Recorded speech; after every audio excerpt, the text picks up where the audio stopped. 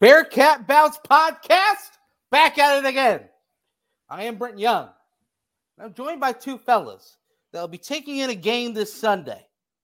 That'll be as exciting as the two games leading up to it. That's right, back-to-back basketball games this week. And then on Sunday, the Super Bowl. Bengals in the Super Bowl. Cincinnati in the talks all throughout the entire week. But that means we're here on the Bearcat Bounce Podcast. That means on the BBP, we talk Bearcats. And then we'll get a tiny bit of Bengals later. But Bearcats first and foremost. That means we bring on Aaron Smith and Chad Bredwell. Aaron, Chad, guys, how are we? Doing well, man. As well as can be expected after the game last night, I suppose. Oh, man. Aaron and I have our uniforms on. Brent Yeah. Yeah, I hightailed through 465 and just immediately hopped on and said, where's the link for the setup? Then here we are. But yeah, you guys have your uniform on, but as his uniform is a big shout out to our number one fans, our biggest supporter, Danco Transmission. How about Danco? Sadly, for the second straight week, you don't get too much off the over $100 purchase. $58. $58 better than nothing. It's a lot of money for a lot of places. Go to Danco Transmission. Get anything over $100, you get $58 off. 58 buckaroos. And also, you still get the mention, and you get $10 off an oil change too.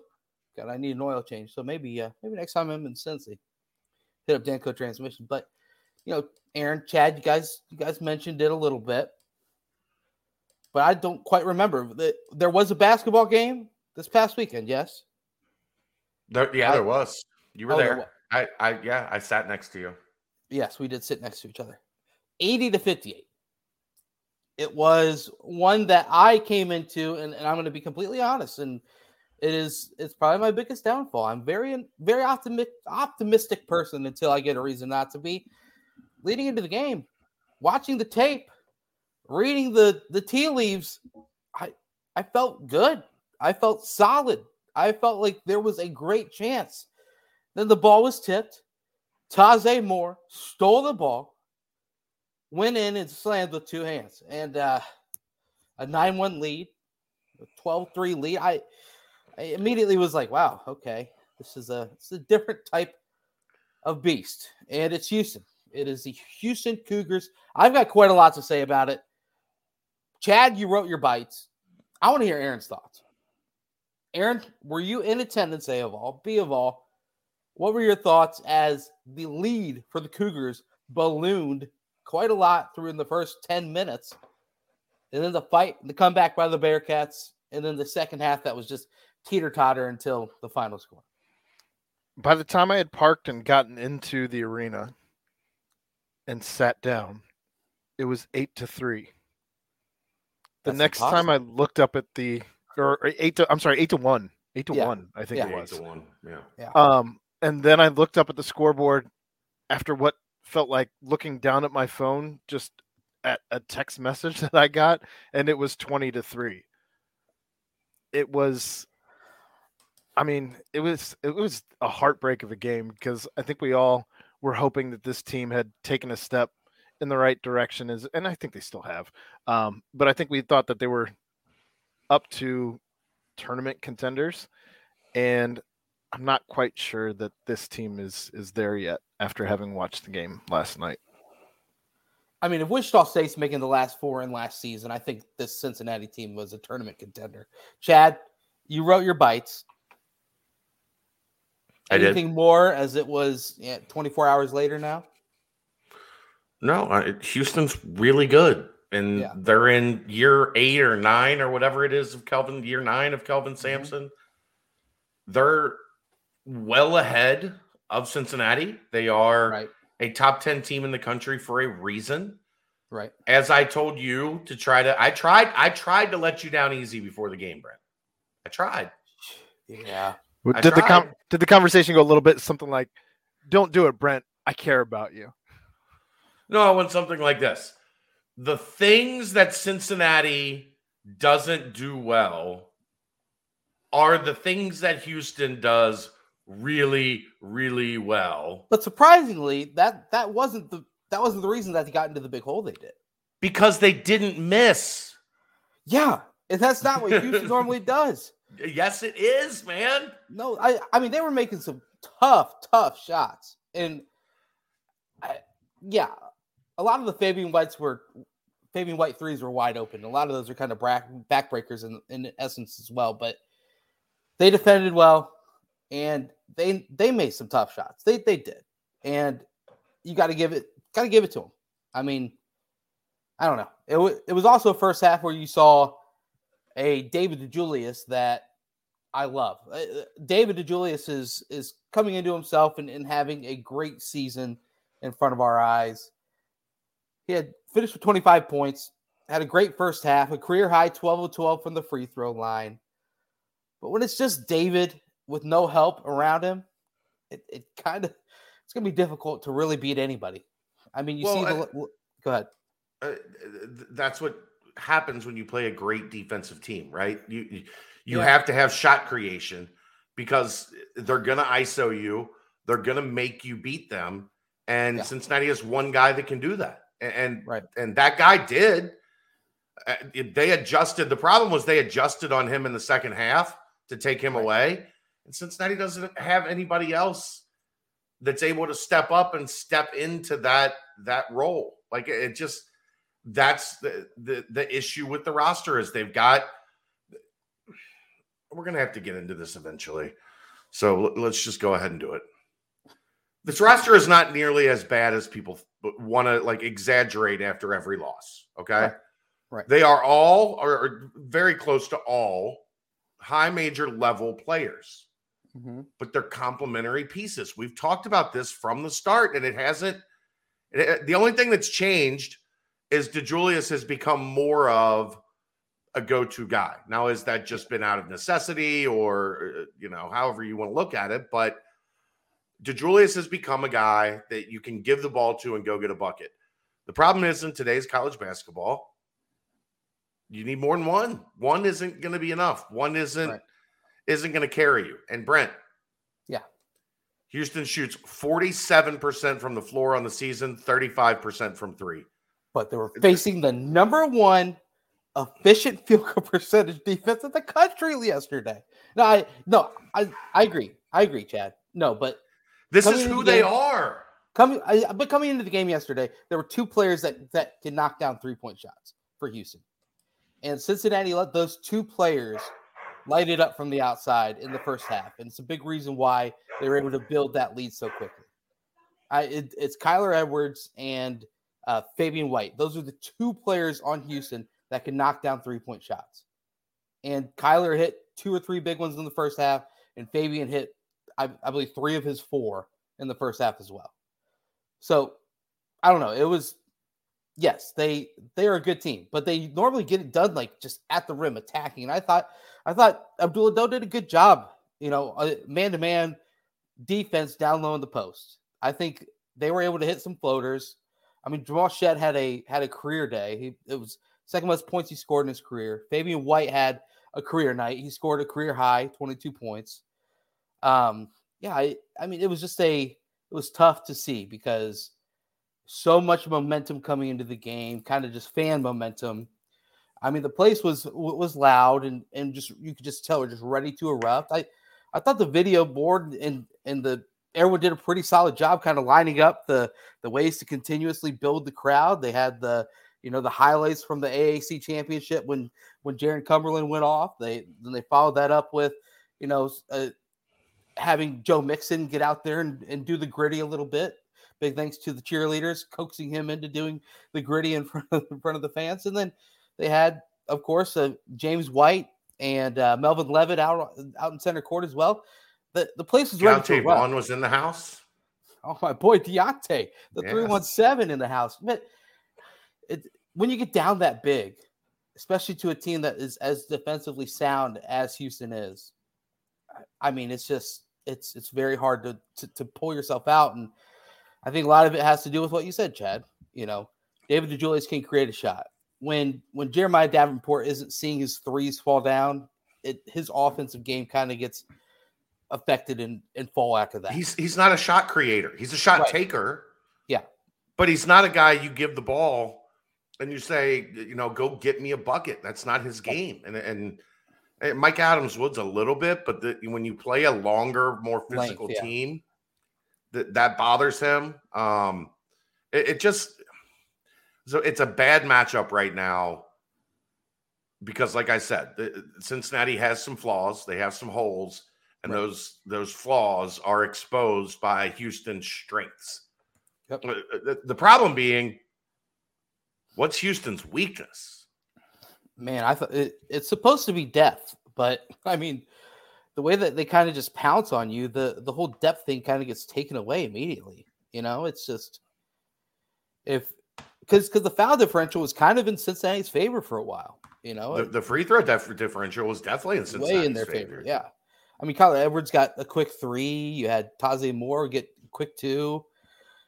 I mean, you just could never capitalize on anything really because, I mean, they just play with just absurd confidence. And, I mean, that's just the culture that's been built there at Houston. But, kind of going off more, like David DeJulius has averaged 18 points over the last 3 games. That's kind of when the quote-unquote, like, cold shooting slump has kicked in. And then in the 2 losses to Temple and also to Houston, David DeJulius was the only scorer in double figures. No other player on Cincinnati in double figures. Right. On top of that, JD 6 of 21 from deep over the last 3. I mean, he was 16. What in those 2 games that he went crazy? He was like 14 or 15 of 20. It's just when you don't have the complementary pieces, it's going to be hard to beat anyone. You saw that in the Temple game. You saw that again with Houston, and Houston's just a lot better. So the point differential was a lot different as well. Houston's good. I mean, they are. But you look at Houston as well. Like their entire starting 5 is all 3 stars. And yes, high school ratings kind of go out the window with age and as you get more veteran. But I mean, Jamal Shead was out there playing like he belonged in the Big 12, and he was the 221st player nationally. He was a 3-star coming out of high school, and he's only a sophomore. Scored 17, and at times looked like the best player on the court. I mean, when you are see, here's the other thing about Kelvin Sampson in Houston. They know who they are, right? Like they're recruiting very specific things: length, toughness, skill. Although they do a really good job developing raw, guys in that 200 range. They do a very good job developing the offensive skill in those guys. But recruiting rankings don't matter because Sampson knows what he's looking for, and he's really good at finding it. Right. But as Aaron and I discussed last night after we went off the air, recording the nightcap, don't look at next year for Houston because I know it's gonna get ugly. The top 10 guy. He's a monster. Yeah, he's good. Let me see if I can pull him up again. But good Lord, played 5 or 6 times. Yeah, he's one of those. Like I need to see his ID. Senior in high school, Darius Walker, and then they've got another kid coming in that's 24/7. I think has him at 35th. And we get Tremont Mark and Marcus Sasser back from injury. Shad will be a junior. Yeah, I mean, yes, definitely going to be a really good team. But I mean, Chad, you also look like in Aaron, like Josh Carlton averaged 3.5 points and 3 rebounds at UConn last year. He had a 30 and 10 game earlier this season. And sure, a lot of it, has to do with quality of play and the conference and things of that sort. But Carlton played in the American. He wasn't any good there either. No, he wasn't. He was not. I mean, I think a lot of it also has to do with culture. Like you guys said, Kelvin Sampson has developed a culture. And when you're able to go out there and you play with the confidence, that's a big dude. Looks like Anthony Edwards plus like 10 years. That's if somebody also 6'8", 6'9". Right. If Anthony Edwards ate Anthony Edwards, that's what it would look like. Right. Exactly. But he's going to be at Houston next year. Yeah, he will. His muscles have muscles. Dwight Howard in an Anthony Edwards skin suit. He'll be in the Big 12 in a couple years as well. But that kid ain't playing in the Big 12. Good point. He'll play 1 year in the AAC, and that'll be it. But still, with as good as Houston played in the beginning, with as overpowering they were at times, there was still that run to end the first half. And then the made triple to start the second half by Jeremiah Davenport. And then, here's a sequence after this, guys. And tell me what your thoughts are about how close it was. JD hits the three. Abdullah Doe gets a block. JD misses a wide open three. Taze Moore misses a wide open three. So that's 2 more advantages. DDJ misses a jumper. JD misses a jumper. Fabian White splashes a wide open three. Micah misses his three. Shed hits a highly contested, banked in mid-range jumper. And I think after that, it was kind of all said and done. Yeah, that was, if they were going to have a shot, that was it. The problem is, if you get it down to 5 there, the roof blows off that place. Right. And you're hoping then you're going to play with some momentum.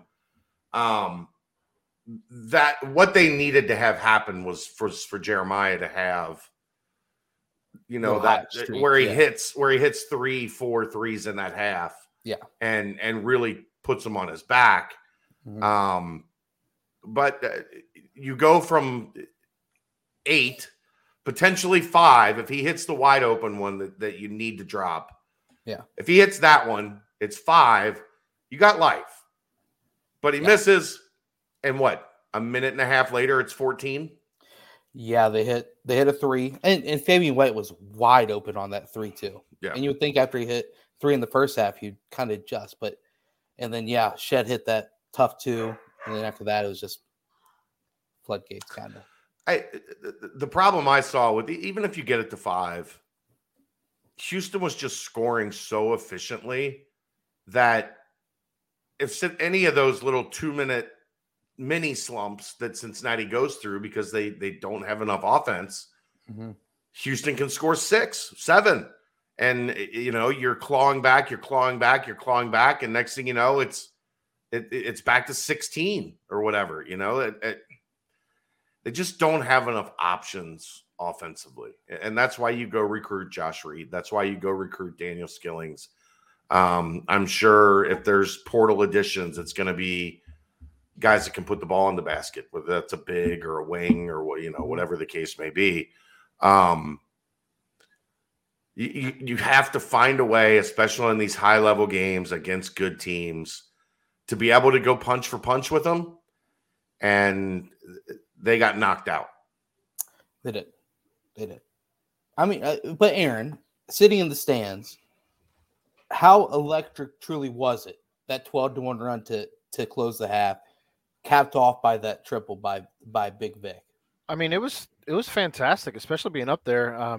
The upper level gets, I think, a little louder than the lower level, even though the students are down on the lower level. Everybody up around us, we were all standing. That's something that the upper level does, as opposed to the lower level there on the sidelines. But outside of that, it was, I don't know, it was a lot of fun. And then came the cancer commercial and just kind of changed the whole mood at halftime. But at least we had the great pizza incident of 2022 there in the second half. Yeah, what was that all about? I don't know. I've never seen anything like that. Did they get bad tape? Did somebody sell them some bad tape? I have no clue. I just wonder if it was even tape at this point. I don't know. Or is that box supposed to be empty? And then no. They always have pizza in there. Always. Okay. But it's normally taped all the way down, so you don't have incidents like that because he's throwing it into the crowd and into the student sections. But there were 3 pieces on one side of the court and 3 more pieces on the other. The Bearcat was going wild, man. I tell you what. only part of the tape came undone. I don't know, man. The whole thing was unlike anything I've ever seen. I can't imagine that they don't have new tape for those boxes. I feel like the tape was white this week, like masking tape or something, whereas normally it looks like black or duct tape, like duct tape or electrical tape or something. Yeah, I don't know. It's usually good tape. That was not good tape. No. Somebody got probably a nice talking to about that. Are you guys 10-second ruling that pizza? Shit, no. I'll eat that. I mean, I'd eat that pizza, whatever.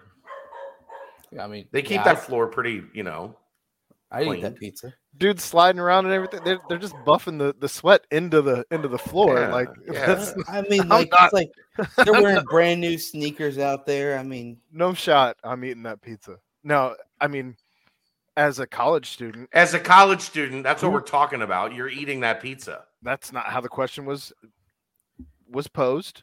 But I'm eating it no matter what. But yeah, as a college student, I'm sure I'd have enough beverages in me where I would cease to care if I was in college. Yeah, it just goes from like, whoa, Bearcat, what? Pizza, yes. That's kind of the college version of Aaron, yeah. I wouldn't have put that many words together in a sentence. Oh, okay. Pizza. Yeah, pizza. It probably would have just been and pointing. And then Aaron just walks then chewing. I mean, you got to remember, I went to Wright State where there was not a ton to cheer for. We did make the tournament my super senior year, but yeah, we got a streaker. No, he's just grabbing a piece of pizza back up in the stands.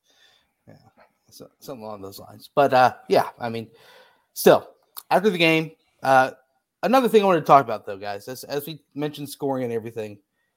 So the big men scoring is this. I'm going to read off some stats. You guys tell me if it's much ado about nothing or something that is somewhat important. Okay. So as far as big men go, I'm going to take Jeremiah Davenport out of the equation. So it's just going to be Hayden Koval, Victor Locken, Abdul Ado, and Odi Oguama. Each one of them surprisingly have one game scoring in double figures throughout the year. Only one of them have 2 games scoring in double figures throughout the year. And Hayden Koval is the only player to have a double-digit scoring game in conference play.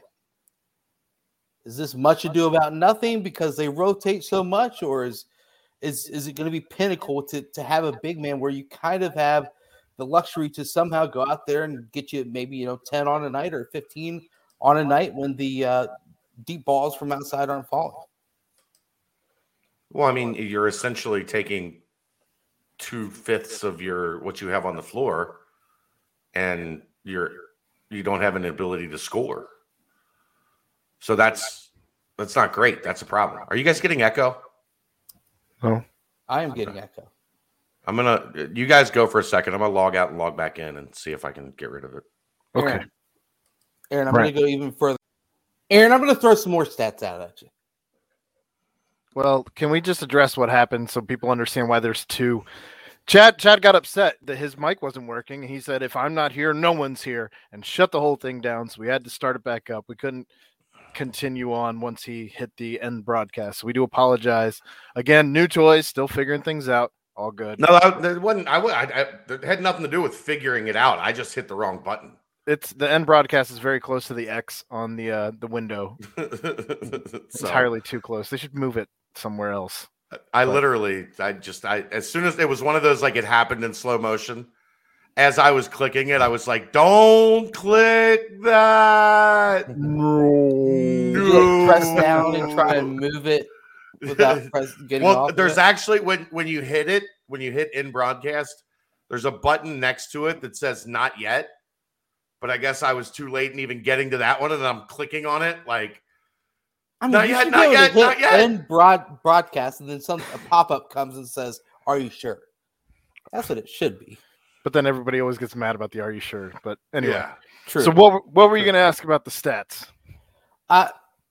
Just pretty much the big men. I mean, traditionally, Cincinnati has always had at least one big man that they can kind of go throw it into the post and get a bucket or two. Whether it be Trey Scott recently, Chris Vogt some games. I'm not sure I'd throw that name in his that junior year. Yeah, I'm still not sure I'm throwing that. Beginning, I'm joking. That was kind of a joke. But Kyle Washington, just a few names like that to throw out. Do you kind of sense that this is a team that needs, or is basketball forming into the way where you need to shy away from the two big men approach and kind of have the stretch four and a backup stretch four? Or is the amount of big men that the Bearcats have currently on the roster just an okay amount, but you've got to develop Victor and lock in and becoming more of a scorer, or Odi Oguama, teach him to continuously knock down the shot and go for his, look to score every once in a while. I don't know. It just seems as if there is somewhat of a black hole, especially in conference play, has been no point production in the post. Well, I mean, bigs are kind of probably the most hard to get your hand. Like it's difficult, I think, at this point to get your hands on a good big right. for anybody. And when you have the way that everything ended for the previous regime and the way that this team was put together in 30 days, that's how they end up with a Duado, Odie. We didn't even know if Vic was going to be a factor this year or not when Wes Miller got here. Vic's been a pleasant surprise. That said, he's in his first full year, actually playing as opposed to rehabbing. Right. And yeah, I mean, if he can develop, sure, because he shows flashes. Like he had a fantastic look to Odie when Odie was down low early in the first quarter or the first half. I'm sorry. But I don't know. I mean, as we all know, I mean, the talent level that Cincinnati has is not anywhere near the level of a Memphis, anywhere near the level of a Houston. Right. And that's, I mean, you look at this roster top to bottom, and there's not really anything currently that Cincinnati has outside of maybe DDJ that keeps up with anything close to what Houston has. And you're going to continue to see this level of disparity, unfortunately, that started a couple of years back with, Kelvin Sampson and then Dem Boys, and has just kind of carried over here now that some of those guys are gone. And it's not looking like there's any light at the end of the tunnel in between that disparity for Cincinnati. Yeah, sure there is, but I don't know, man. The way it's currently constructed, here's where you get in trouble. You're essentially, when Jeremiah Davenport's not on the floor as your four-man, you can't score at 2 of the 5 spots. Right. And if you can't score at 2 of the 5 spots in modern basketball, you're in trouble. It doesn't work that way anymore. You have to be able to spread it around and be able to score in multiple ways from multiple spots. It's not as easy as, or it's not as simple. Easy is not the word.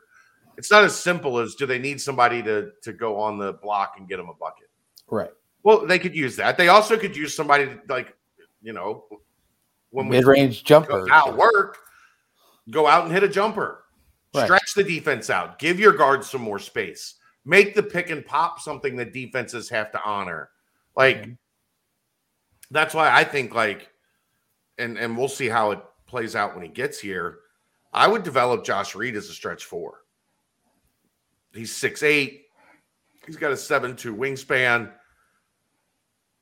He has guard skills.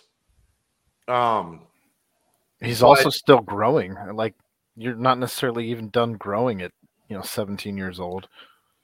Yeah, he's filled out. I would say Skillings would probably maybe be a candidate to be still growing because he's so thin and doesn't look like he's started filling out.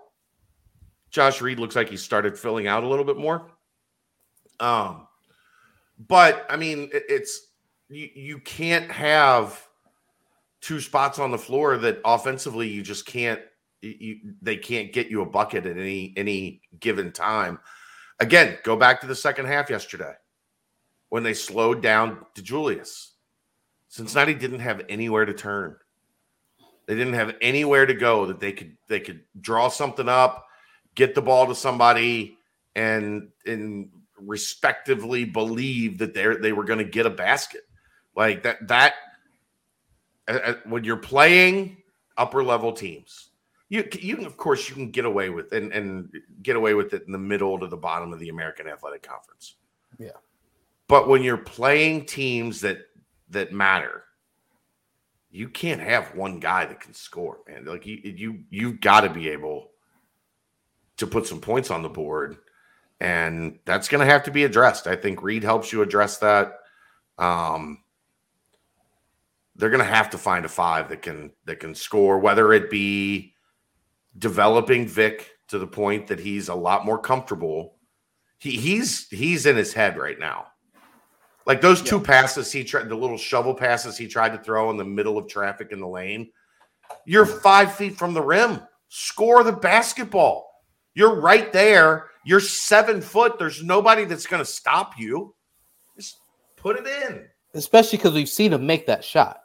Yeah. He's good at that little flip shot, you know? And how many times yesterday did we see the Bearcats run like a high ball screen and then both defenders committed to the guard heavily, and a pass to the big was just they caught it and had nothing to do with it. When either they could have tried to lay it up, could have tried to go to the basket, could have turned, gathered, and maybe shot one. But it's just like, you know, Houston was just completely giving Cincinnati that. Yeah, because they're not a threat. Those guys aren't a threat. Nobody's afraid of them doing anything other than Koval if he's got his shot working. Right. But nobody's afraid of those guys having the ball at the top of the key. They're just not. I agree. But it brings me back to all of this, you know, and Chad, you've mentioned it quite a lot, and I love just the press conferences after games, no matter who's in it, player wise, and then of course Wes Miller just knocks it out of the ballpark. First, you know, David DeJulius is just I'm really happy to see how his season has been progressing and how his career in the red and black has been progressing as well. But I just really loved how you just mentioned the amount of confidence that Wes Miller instills in the entire team and has instilled in him. Because David seems like a guy that, you know, he needs that confidence added to it. And Wes did a great job with that. And then, of course, I love this quote that Wes said. He said, "Damn right, I think about it big picture. I want us to be the team that kicks people's ass by 22. Kicks people's ass on the board, digs down and doesn't let you have good shots, and gets shot clock violations, and executes the heck out of offense to get easy buckets. So, yeah, you have to take it to heart. You take it personally. We've got some work to do to get there, and I believe we can." I mean, that's a hell of a lot different than, gosh, golly shucks, Wes Miller, who first got here. You know what I mean? Where he's talking about we need to go kick people's rear ends. Yeah. I mean, like, sure, some people could say that's coach speak. That's, you know, that's the type of response you want. But, I mean, when have we heard Wes say something so far this year, or, you know, so far since he's been taken over as head coach, that he hasn't followed up on, or he hasn't at least started to show you glimpses of making whatever he said work? I mean, that's just he came in genuinely pissed last night to the press conference. Yeah, because they got their ass kicked. They did. And he completely opened up. And I wholeheartely am confident in his message and his want to get to that level. And I think that's just it's a really good thing to hear after this, when, you know, certain coaches could be just doom and gloom. And yeah, I mean, they gave it to us. You know, they're a really good team, you know. Like, we've experienced that in the recent past.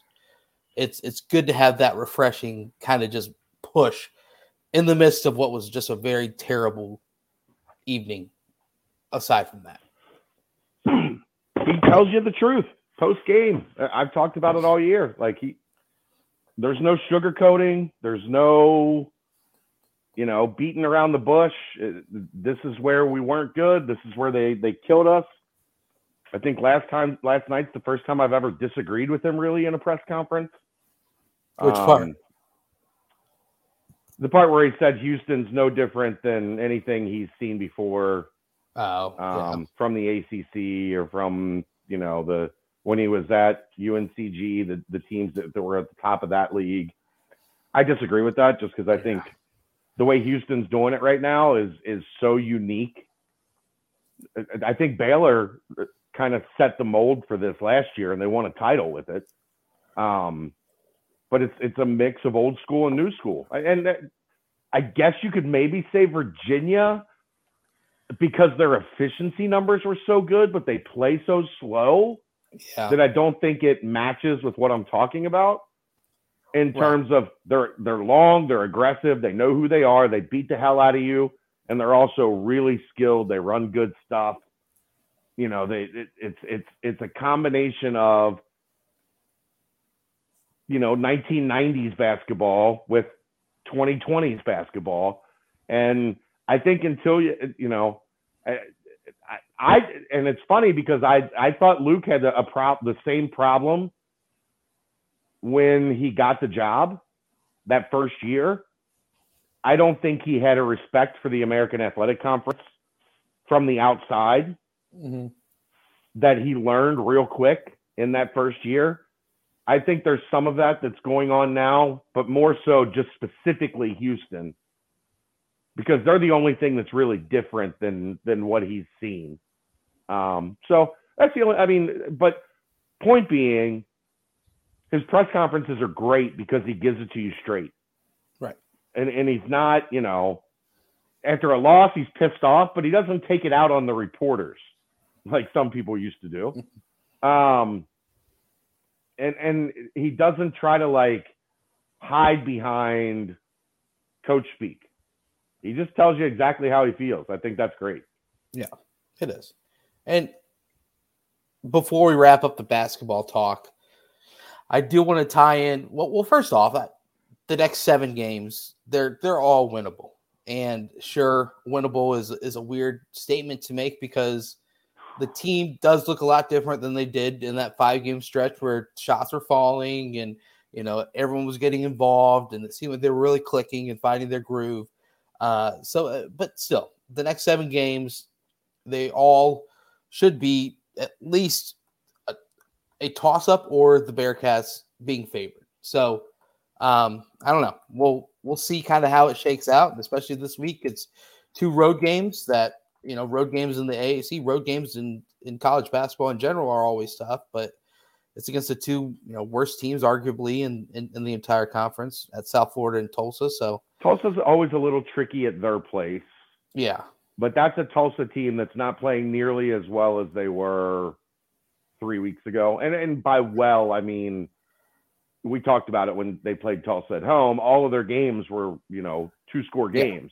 Right. That has not been the case since then. They have not been playing well at all.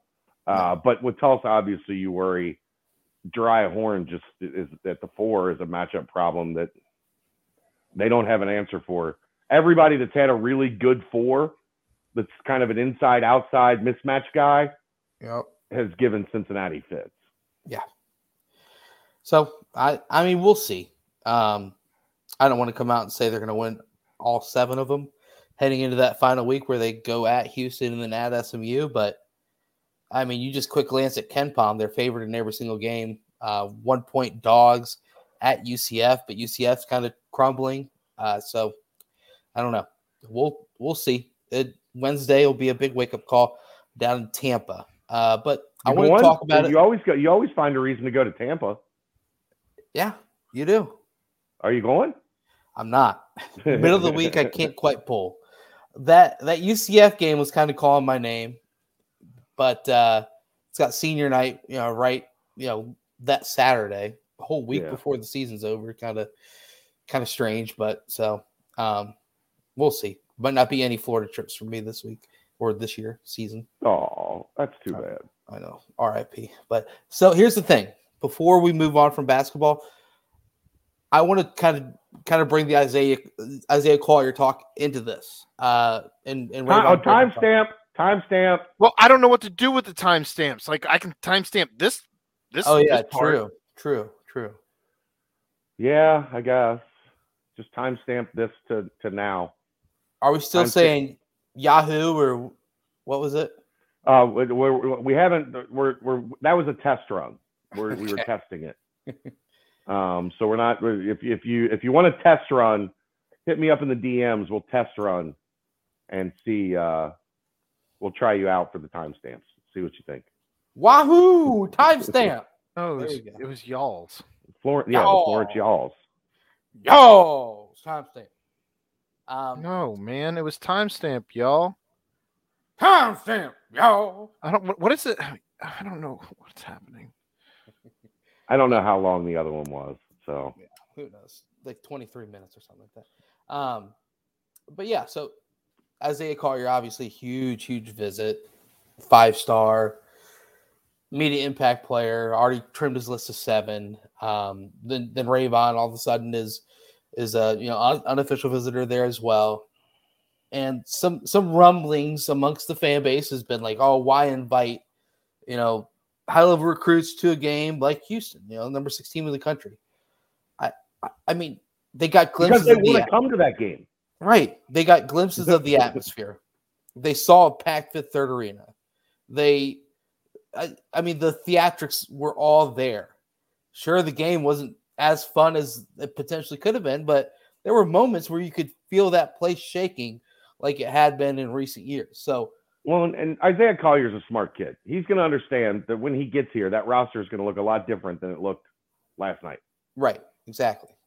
So the one thing that, like I said yesterday, the one thing that you worry about is great players want to play with great players. And you're going to have to sell him on that vision of there's going to be great players here by the time you get here. We're just in year 1 and we're building towards that. And you get to be, the stamp of we're going to compete at this level. They've done a great job building the relationship with Isaiah. Travis Barnum talked to him today. He had good things to say about his visit. But Auburn and Alabama, that doesn't, they could have beat Houston by 15 and I'd still look at Auburn and Alabama and have the same thing to say. Don't feel great about going up against them.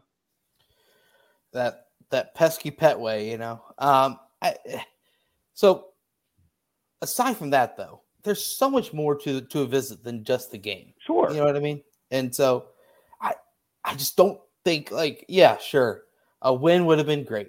And the post-game celebration and, the meal afterwards, everything is tasting a little better after a win. But I mean, there's just so much more that goes into it. Like you said, he had good things to say.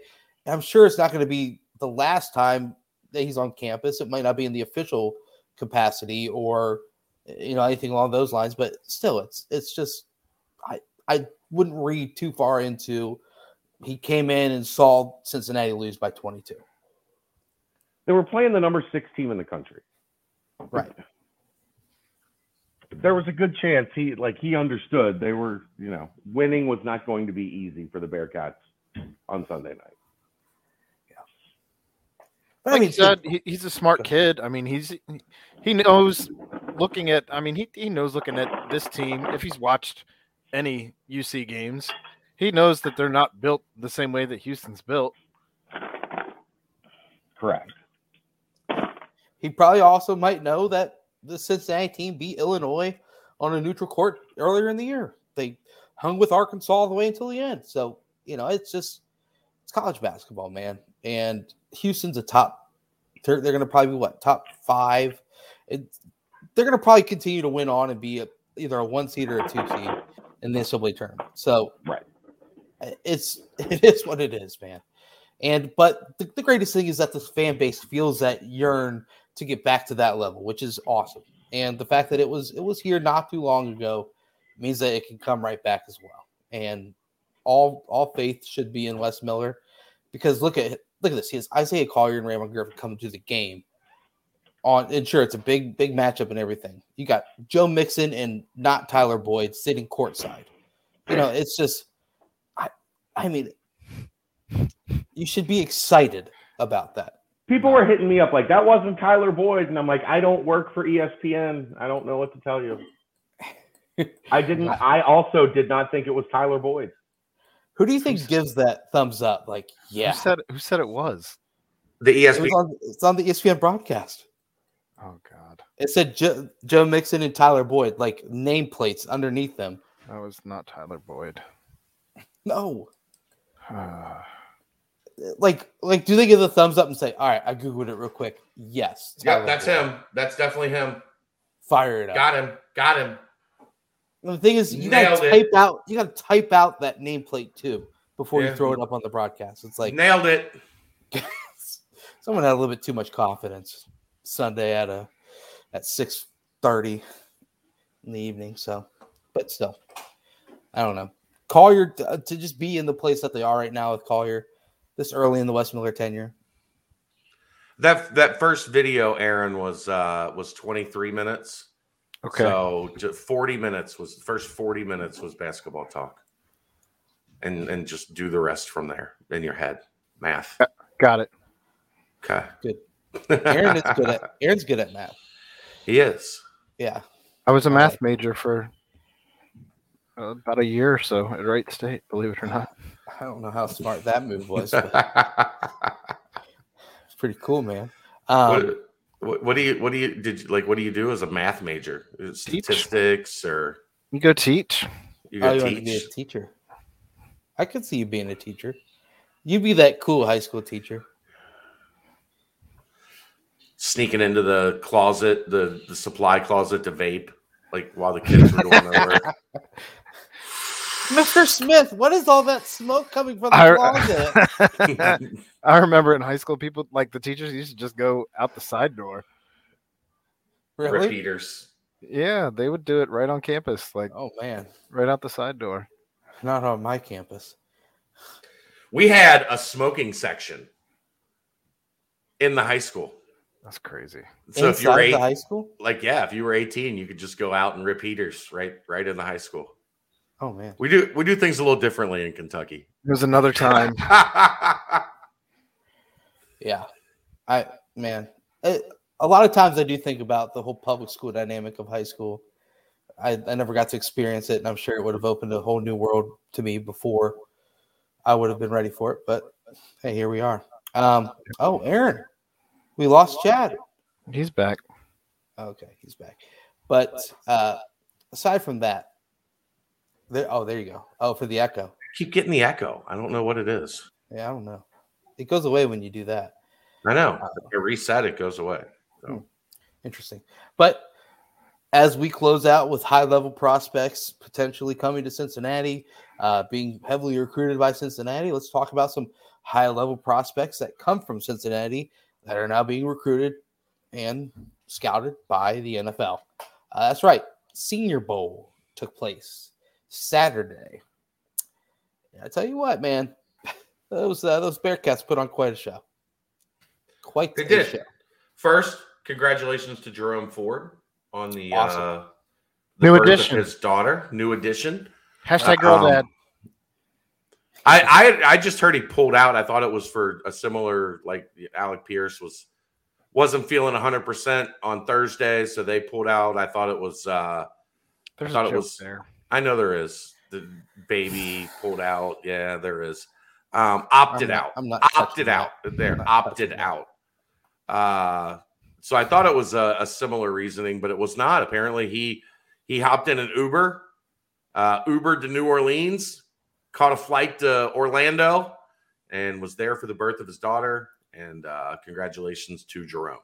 Yeah, instead of making cuts on the field, he was cutting the umbilical cord. Oh my god, that was so bad. That was Jim Nagy, right? Jim Nagy. Yeah, that was so bad.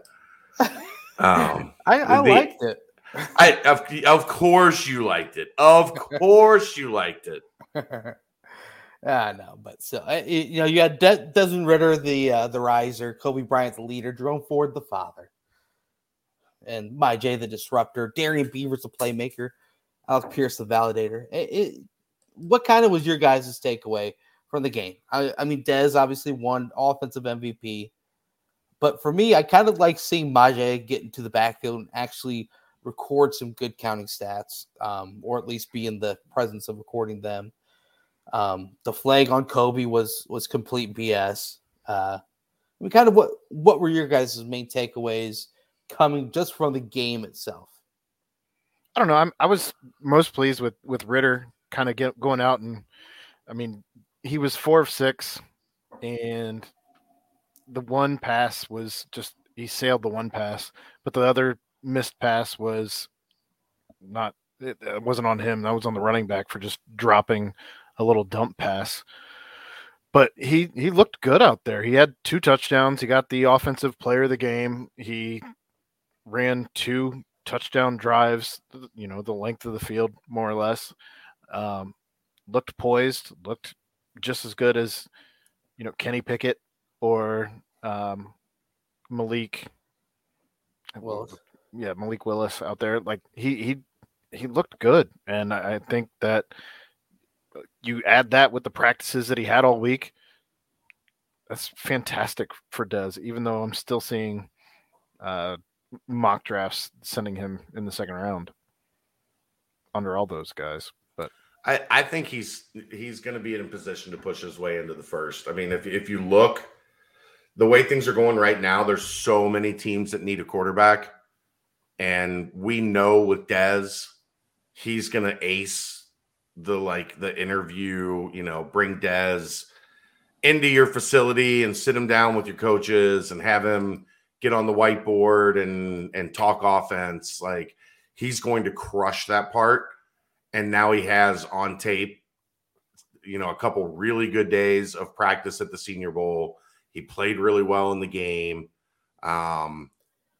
That's going to be a situation where, like, Dez is going to improve his stock as this thing goes on, because there's not a slam dunk.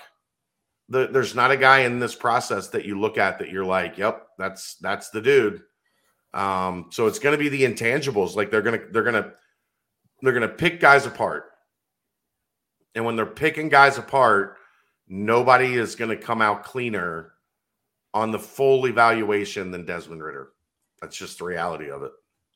And how about Dez? That the first day, all you were reading on Twitter and things was about how much he struggled and how he wasn't hitting his passes. He was fumbling snaps, and just everything was going wrong for him. And in my mind, I was just like, okay, well, like Dez always does, he's gonna right the ship, figure it out, and then in the end, he's gonna probably end up winning the football game. And sure enough, there he was, offensive MVP and winner of the Senior Bowl. So, as he's done numerous times. Aside from that, Myjai, Darian, it's kind of a weird game for Darian because you can't blitz, and I feel like that's kind of where Darian's going to be utilized a lot at the next level is on the blitz. Yeah, but it forced him to show what he could do in coverage, which right. He did well. I mean, I think that was just we know he can blitz. We know he can be, a really good 4-3 linebacker playing downhill. But seeing him play in coverage, seeing him play back a little bit, I think helped out his stock too. And then Alec Pierce. Alec didn't play in the game. He did leave early, this, that, and the other. But from the days that he was there, you saw the reps that a lot of scouts were saying, he looks good, very fluid, very strong off the line of scrimmage, point of attack. All those same words they use every year. Our man Alec Pierce. What did you kind of think of from what you were able to see? Obviously not playing in the game, but leading up to the game through practices of what Alec brought.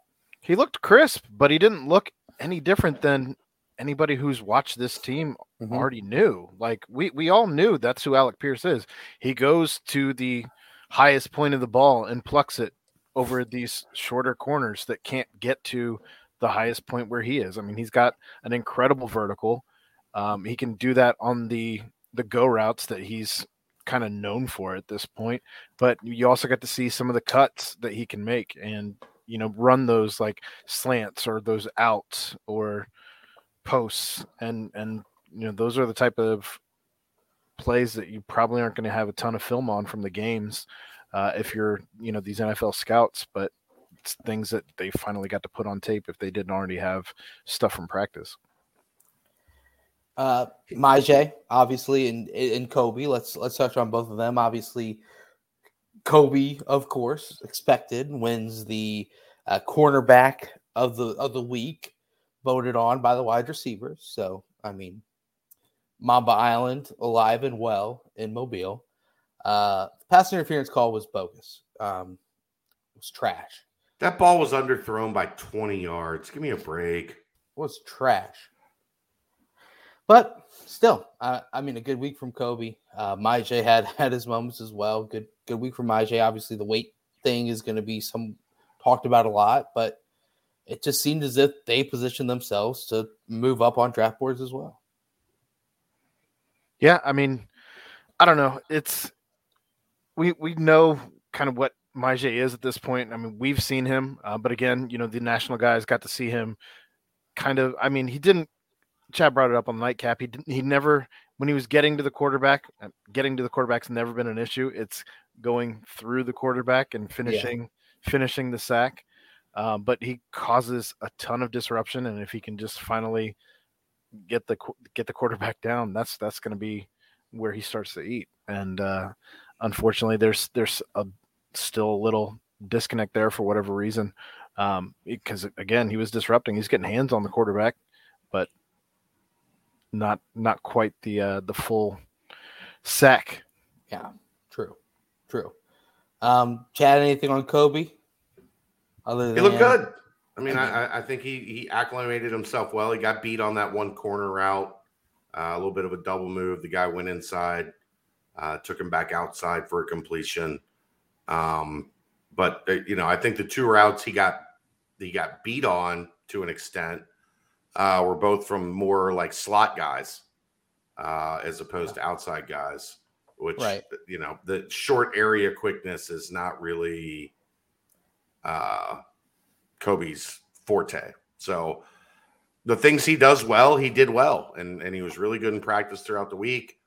I like where he's positioning himself. If I had to guess, I would guess probably a third round guy, which, considering like he wasn't getting any talk a year ago, right? He made himself a lot of money coming back to school. Yeah, made a big time money move, as the youngsters might say. But one last thing on Dez. What, Aaron? One last thing on Dez. How frustrating was that drive? The opening drive that, well, I guess the first one, I think they might have gone 3 and out, but that second long drive, like, gosh, that was where they had a 5-yard penalty at the start of every first down. And then they just kept running the ball over and over again. It's just like, well, I mean, yeah, but they were running for like 8 yards a carry when they were running. Let Dez cook. This is the Seattle Seahawks. Calm down, Brent. I mean, Jesus. I made this joke with Chad, but his junior year starting at quarterback kind of prepared him for that moment, right? Like, well, you're not Michael Warren. What is this? I just mean like just all the offensive line false starts. Like, oh, that too, yeah. Whew. Gosh, yeah. The number one most penalized team in the country. Man, that was fun for a while. But yeah, I mean, Senior Bowl, great showing. But probably the biggest talk of the NFL draft when it comes to Bearcats outside of the Senior Bowl was the fact that Sauce is now being considered the consensus number one cornerback by numerous different draft outlets. Aaron, that in theory means he's pretty much a lock for a top 10 pick. You say that, and I mean, there was an analyst, I was reading his stuff. I got an alert from ESPN earlier today, and it was like this guy's mock draft 2.0. It wasn't McShay. It wasn't Kuiper. I'm not sure who the guy was. I don't recall. But you had to have like the ESPN Plus membership to actually read it. And he had Sauce going to Philly. And Sauce was taken after the kid from LSU. So while you say that, like, I don't know that he's necessarily the consensus number one corner, but there's definitely a lot of talk around it.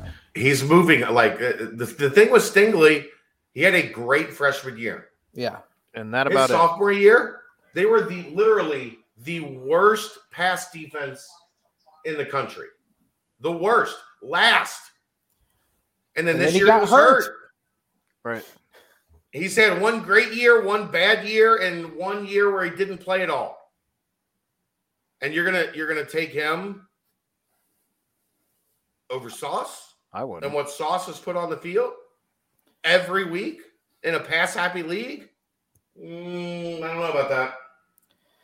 And I think when all these NFL teams do see that true length that Sauce has at the combine and at the pro day, especially if he does weigh in at that over 200, or right at 200, like he has been all season, they're going to just be like, wow, okay. Yeah. I mean, come on. The tape matches what we're seeing right now. I mean, I think the biggest thing for him is going to be, like we've talked about from the beginning. No, the biggest thing for Sauce is definitely, without question, going to be his 40. His 40? Yeah. Yeah. And I think we said the same thing about Kobe, too, as far as 40 goes. But, yeah, Sauce for a while was just, can he fill out that lanky frame? And, I mean, numerous times last year, he just looked big. He looked like he was filling it out really well. And I'm sure he's heard from numerous different people how to, to keep on keeping that weight up and looking good for the combine and everything along those ends. So, yeah, I mean, if the 40 translates out, why not? I mean, when you've got McShay saying that if he drops a 4.42 or something in that, like right at 4.4 or sub 4.4 into the 4.3 range, he's going to be the first corner taken, because then the speed concerns are going to be eliminated, and he's got the size and the length. Like, come on. What's your guess on? Just a random. He looks fast. I mean, he looks like he's got strides. I don't know what it'll time out at, but I don't think he's gonna scare him. I guess he's a low 4.4. Yeah, but the problem is if you drop a 4.5, then they're gonna say you can't keep up with these elite, 4.3, 6.3 guys that are running on the outside around the NFL right now. I mean, you just hand them the Alabama tape real quick. I think it depends too where you put Calvin Austin, because he shut him down too. So I don't know. I mean, if you put him as one of those guys that is considered one of those top guys, because by all counts that I've seen, he is considered, up there in the wide receiver ranks, but he shut him down too this year. So James Williams, yeah, I mean, just throw on the tape, brother. But yeah, I mean, aside from that, anything more on this Senior Bowl draft talk? Obviously, we're going to continue that talk for quite a while, but any more on this, guys? Not too much. I mean, they acquitted themselves very well. Mm-hmm. They definitely showed that they belonged. Like we talked about on the nightcap, like on Saturday, I think. What you were afraid, like worst case scenario is they go and they just all didn't, or, a couple of them didn't look right up to, what the draft boards were saying. And I don't think there was any of them that walked out of there worse for the wear. So that's a huge plus. Yeah, no one hurt their stock. No. And I think you could argue that every single one of them helped it. So I think you're right. It's awesome. It is awesome to see. Speaking of helping stock, more numbers came out from the Bank of Brady, I guess you can call it. Speed. Absolute speed, man. Drew Donnelly. Numero uno this week. Trey Tucker. And then, of course, Shimon Mateer still there. J.Q. Hardaway still there. Chuck McClone as well. And obviously, these change. We don't know the exact yardage or what the drill was for these speeds. But, man, we've seen Drew Donnelly. We've seen Trey Tucker. We've seen Shimon Mateer. And we've seen J.Q. Hardaway right all at the top so far each week of this offseason. And you got to start to see this shift of these underclassmen that are starting to really make a case just based off what the numbers we see. they might be cracking in. You're going to see a lot of new faces, and it might be a Drew Donnelly. It might be JQ Hardaway out there. What's your guys' takeaway just from obviously just seeing pure numbers standpoint? And obviously, on top of it, JQ Hardaway was also one of the best in the weight room last week. Numerous mentions as well of Drew Donnelly. It just seems as if it's refreshing to see this sort of the uprising of all the youngsters, because of course you see Tyler Scott still in there, Ethan Wright as well. So I don't know, you guys' take on just this uprising. I think two names kind of stick out the most to me, but how about for you guys? Go ahead, for me, it's still the fact that Shimon Mateer is up there in the top 3. Like, it's not a fluke that he was up there last week. It wasn't a broken catapult. I can't with your jokes tonight. Oh my God. I don't know. I mean, it's also good to see some young guys in there, like a JQ, like a Miles Montgomery, like a Will Pauling, even Tyler Scott. Good to see these young guys, Drew Donnelly especially, obviously. But we already knew he had speed coming in here, so that one's not a huge surprise. But yeah, I mean, having a tight end clocking in at your number 2 or your number 3 week after week at his size and speed and height, rather, I'm all for it and cannot wait to see him on the field in spring ball. The next wave is coming. Oh, tsunami. Donnelly, Hardaway, Shimon, Will Pauling, Miles Montgomery, Todd Bump. No, Tyler Scott's not the next wave, Aaron. Tyler Scott was a significant contributor this year. He's the wave that we've been riding. Right. He's this wave. Like, I wouldn't include him in I'm talking about guys we haven't seen. Okay. Right? Like guys that we're not like we don't know what they look like full time. Fair enough. On the field. Donnelly, Mateer, Hardaway, Montgomery, Pauling, Threats, Bumpus. They're the next wave. It's right there on that screen. That's exciting. It is.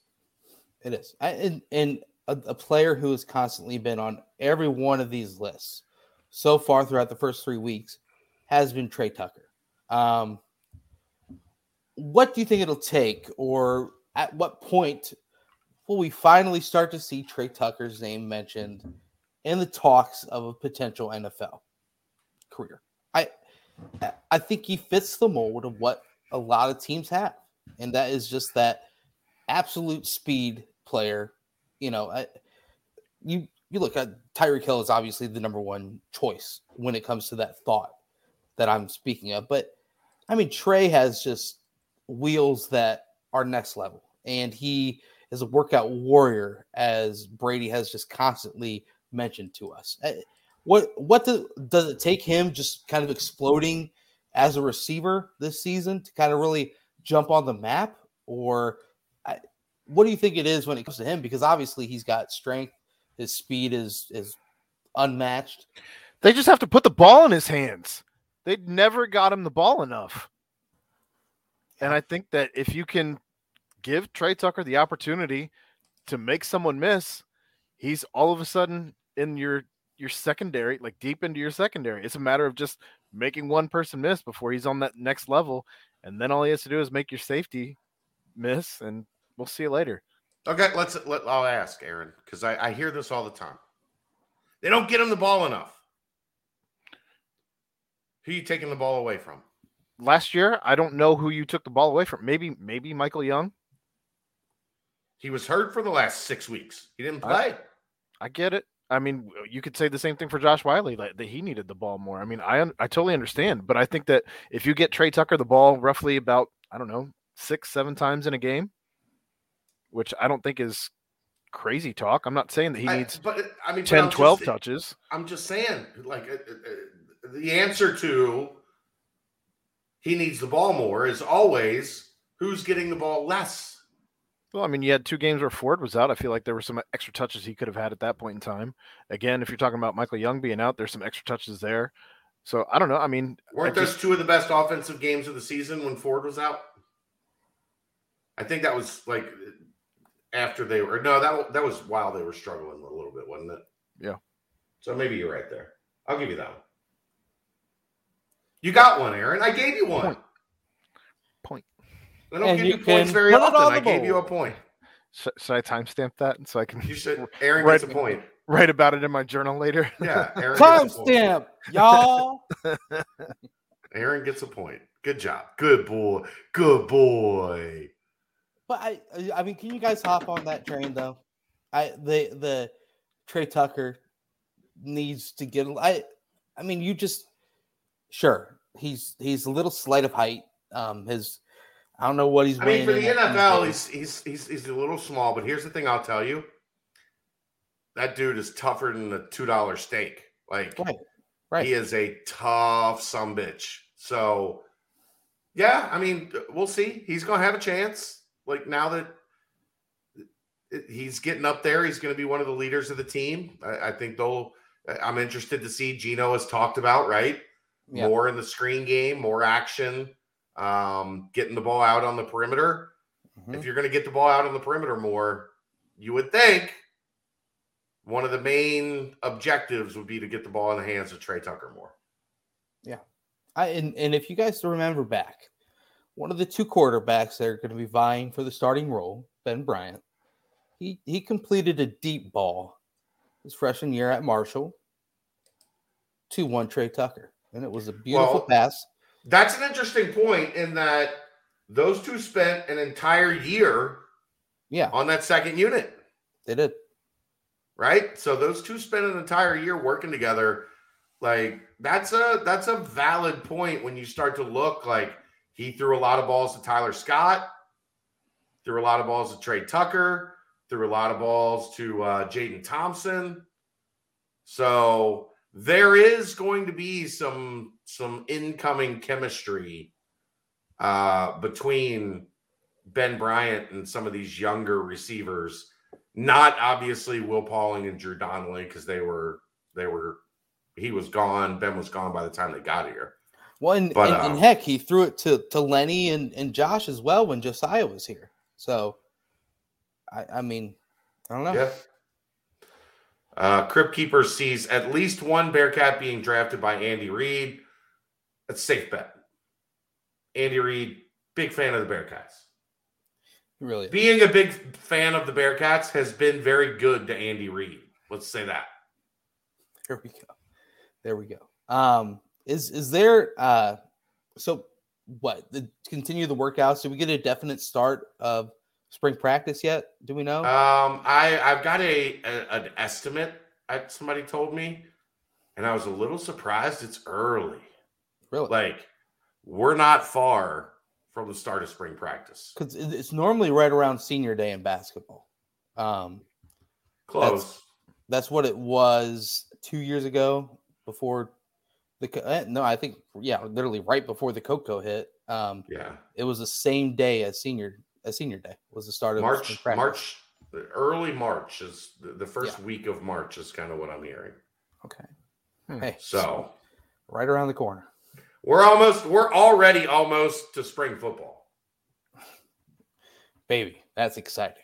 That is absolutely exciting. A couple other things I saw that was also on another one of the things that Brady posted. Aaron, it was the other speed one where they kind of rise up in the tiers. Saw Dante Corleone show some wheels yet again. We don't know what the drill was. I'm sure it wasn't a 100-yard dash, but it still seen Dante's name being tossed around there. I think you're going to see him in the rotation at for sure. Yeah, like especially if they continue with the 3-man front, you're going to see the Godfather plugging some holes in the middle of that 3-man front. I think. Oh yeah, and then your boy Eric Phillips getting a rise as well. And then you see Chris Scott, and Chris Scott's a name that I think really has the potential to also jump into that 2 deep and really make a name for himself this upcoming season. Because I mean, you saw him on the field a couple times towards the end of the year, and that just means he's probably doing really well in practice and deserves to get some reps out on the field. So, I mean, yet again, you're seeing that wave of new talent that's going to be out on the field taking over. It's coming. It's coming. Look at that list. Chris Scott, Amorion Smith, Cam Jr., Jack Dingle, Eric Phillips, Dante Corleone. Like, there's a lot of new names. This is gonna be such a fun season. Such a fun off season because there's just so many new guys to track. So many, like, and there's going to be some that we're not even talking about right now that are all of a sudden going to pop up. I mean, I'm so excited. High level recruits too. So I mean, I'm so excited. It'll be fun. It's gonna be a lot. And I just can't hide it. Can't wait. I can't wait for that one. There's been a little bit of something since we last had the BBP when it comes to football recruiting. Well, and anything more on the team, guys, before we one last thing. The coaching staff was finally wrapped all up. Chad, you and Dave kind of broke down the press conference with all the coaches, and I mean, all I can say is, like, man, each one of those coaches, they definitely seem to get it. I mean, Gino is hilarious. Numerous times I was like dying laughing when he was up there, but all those new coaches get it. And then Nate Letton just was announced also earlier this week as the tight ends coach. Wow. So UC hasn't made it official, but I reported it. Okay, there we go. First to report, me. And then Mick just put up Clifton Notes. It's VIP, so join that and see what Nate can do on the recruiting trail. But Chad, from what you're able to gather, tell us a little bit more about Nate Letton as far as you can tell. Offensive lineman. The people that know him love him as a football mind. They really, really respect his knowledge of the game. So I've heard nothing but good things about the potential of Nate Letton. I think it's a bit of a peek inside where Gino wants to go.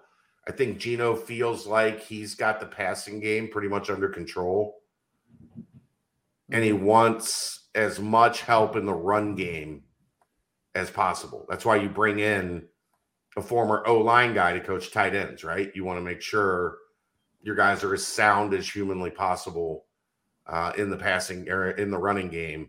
And also when you leave them in to block, when you leave them in to chip, if you're going to work the screen game, you're going to want your tight ends to be able to get down the field and make some plays in space with their blocking.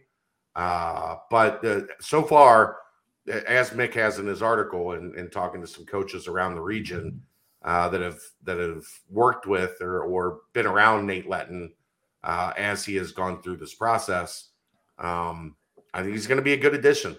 Seems like a sharp dude. Looking forward to seeing how that relationship continues to develop, because that's a tough spot. Remember, say what you will about Mike Denbrock as an offensive coordinator. Mike Denbrock, the tight ends coach, was elite. Right. Kyle Rudolph, Tyler Eifert, Josiah DeGuara, Josh Wiley, Lenny Taylor. Like, that man could coach tight ends at an elite level. So Nate's got some big shoes to fill for job one. And that fits seamlessly into the most recent commitment that the Bearcats have gotten. Aaron, timestamp y'all. But aside from that, what are your thoughts? I told you we weren't doing the y'all tonight. That's sponsored by me, the owner of What's Up, Y'all. So okay, sure. Kamari Anderson, top 25 prospect of program history, a high level 3-star, the second highest rated recruit in the class that currently ranks 10th overall in the nation. And sure, obviously everything's fluid, but still, Aaron, when this was kind of forming together, when everything was coming out, and then all of a sudden Kamari bidded his commitment to the Bearcats. Your thoughts on landing a huge tight end out of Detroit? Just another fantastic move, getting a player from Michigan as well. I mean, we've talked about it on the nightcap, but I mean, we have a huge hole with Wiley and Lenny's last year being this season. And sure, Shimon Montero's here, but after him, what you got? What you got in the cupboard right now? So no, it's definitely a huge addition where you needed a dude. Obviously, between him and Jackson McGohan, that's two guys there in the cupboard. This guy being more comparable to a Lenny style tight end, whereas McGohan's probably closer to a Josh Wiley style tight end. So you got a guy that can run routes and catch a ball with throwing in your chip blocks, and then you got a guy who's going to be maybe more of a lineman first, blocking on those run plays and things, but also being able to go down and catch the ball. So it's definitely a great addition for the team. A guy who's the 21st tight end in the country. Mm-hmm. That's a big deal. Great get. Yeah. Huge get. Getting Chad, a top 10 player from Michigan is a big deal, guys. Like, Michigan's an extension of that 300-mile radius, right? And we've seen them be effective in Chicago. We've seen them be effective in Indy and Indiana as a whole. They've done a little bit in Michigan. And obviously, Sauce changes. We've talked about this. Sauce changes everything in Michigan because he's such a dude that kids in Michigan look up to. Because they see that like they could be him, right? They were under recruited and nobody believed in them and whatever, and they look up to Ahmad big time. So you've now got a couple coaches that have deep ties to Michigan, and you go into Michigan and get one of the best recruits out of the state. That says a good deal about where things are headed with this program, because that's another one of those things, man, that like as you're watching the rise, you just never thought like, oh yeah, they'll go into Michigan and get top 10 kids. Right. No, they won't. Yeah, now they are. We're dealing with life around UC football being looked at in just a light that we all kind of never thought was possible, right? Right. You think Luke takes just a little extra smirk to himself when he sees a Michigan kid coming to Cincinnati? A Michigan kid whose brother plays for Michigan. Right. And who Michigan very seriously wanted. Don't let all that bullshit last week fool you. Oh, I don't know if he was a take. Nah. Gobbledygook. Does he hop in Harbaugh's DMs? Like, gotcha. No. That's not yes, Crypt Keeper. Wiley's back next year. But, guys, there's a recent player today, and it's the recruiting news, the hot recruiting news of the day, if you will. A player who would come in if he were to eventually commit to the Bearcats would be considered the highest ranked recruit in this already highly rated 2023 class. And that's Anthony Brown. He's been on campus quite a lot. And it's always interesting seeing his name on the list to be as a campus visitor. And then next to his name is Minnesota commit.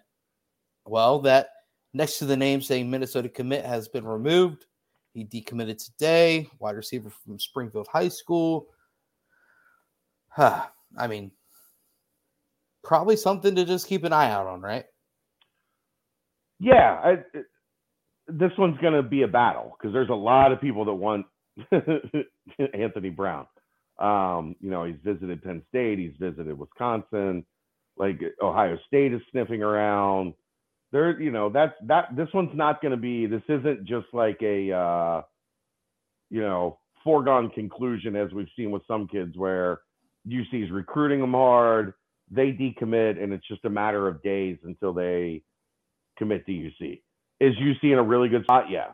But I think there's probably 2 or 3 other schools that feel like they're in a really good spot as well. But, like UC is doing great work with guys of that ilk, 5'10", shifty, that's kind of becoming a strength for UC right now. So guys are paying attention to that. Another kid, his brother is on scholarship playing wide receiver at Minnesota.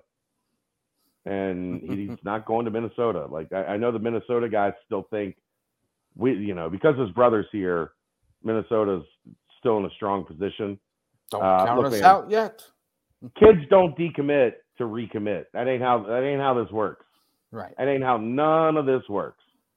But UC will be a definite factor here, but they're gonna have to do some work still. Mike Brown has built a great relationship with the kid.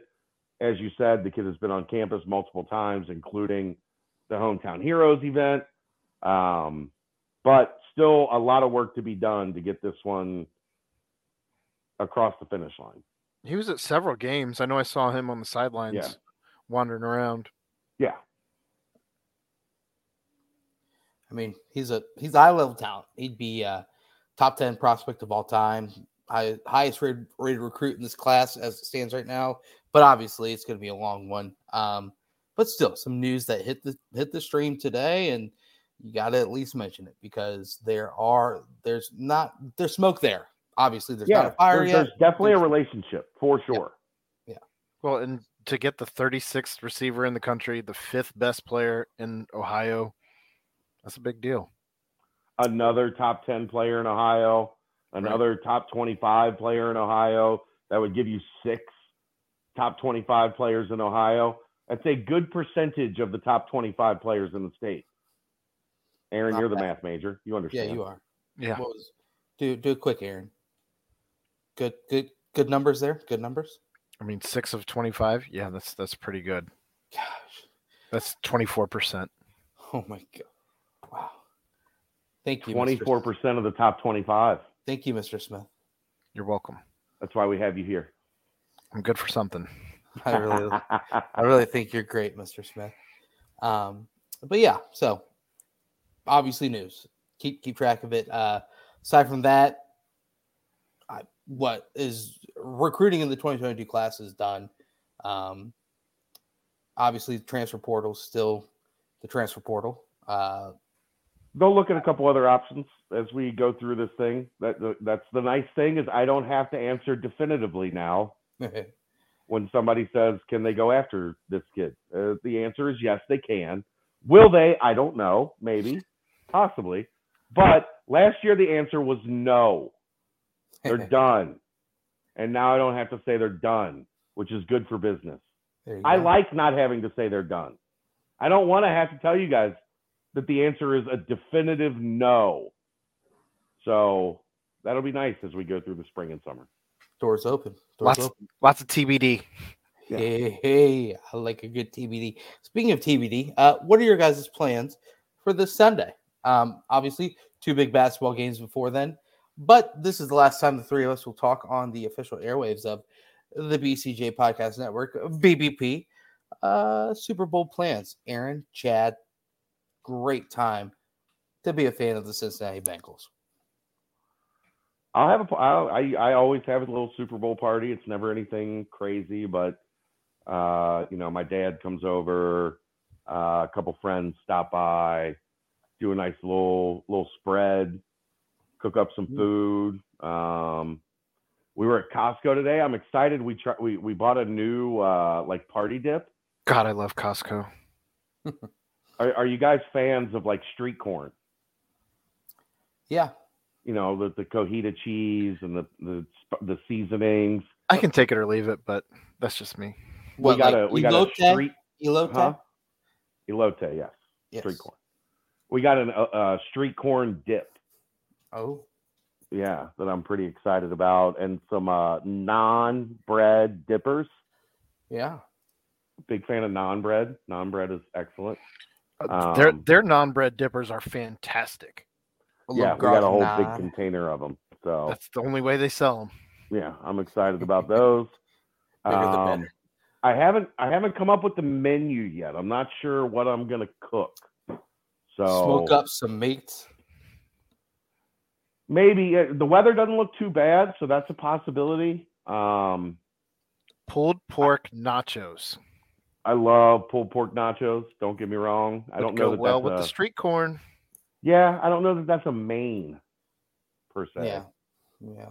You definitely have to have skyline dip, right? It's depends on how many. Like this year, it might be a necessity because the Bengals are in it. Right. I usually do like the jalapenos. You hollow them out. You put the cream cheese. You wrap them in bacon.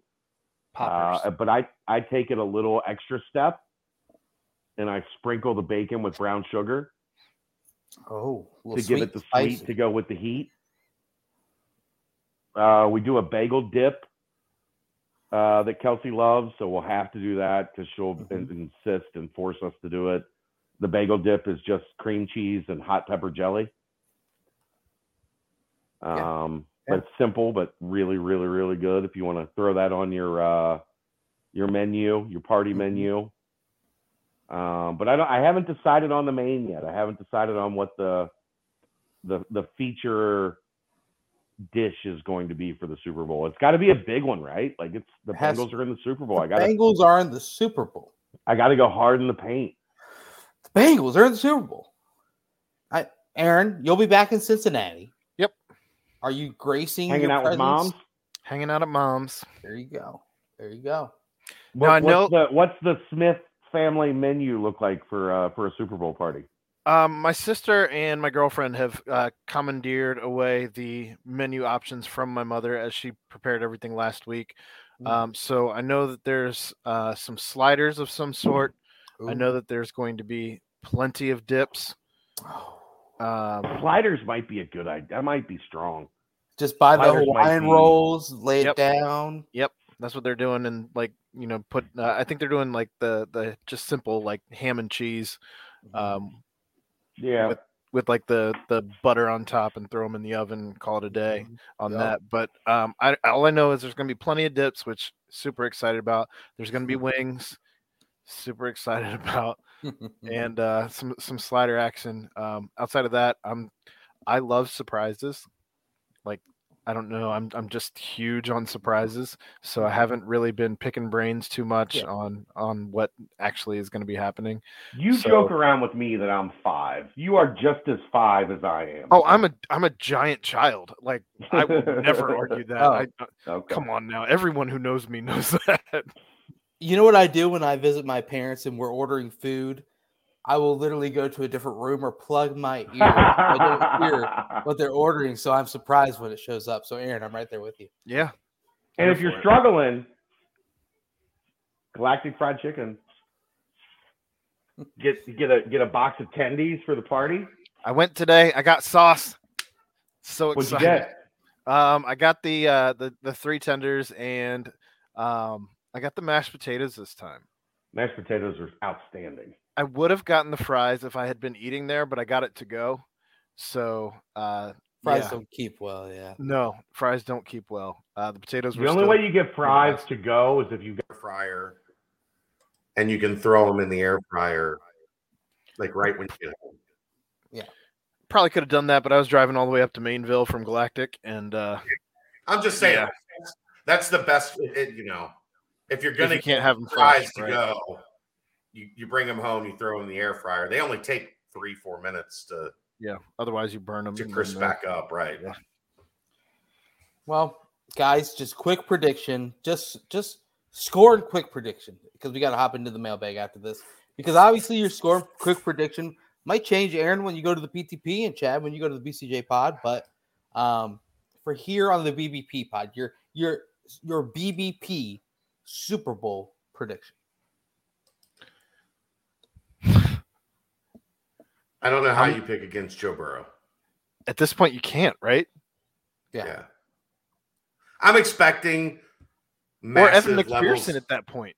at this point. Yeah, I'm expecting somehow for it to be a total like Cincinnati gets their heartbreak that they've been waiting for in some way, shape, or form until I'm proven wrong and they're hoisting the trophy.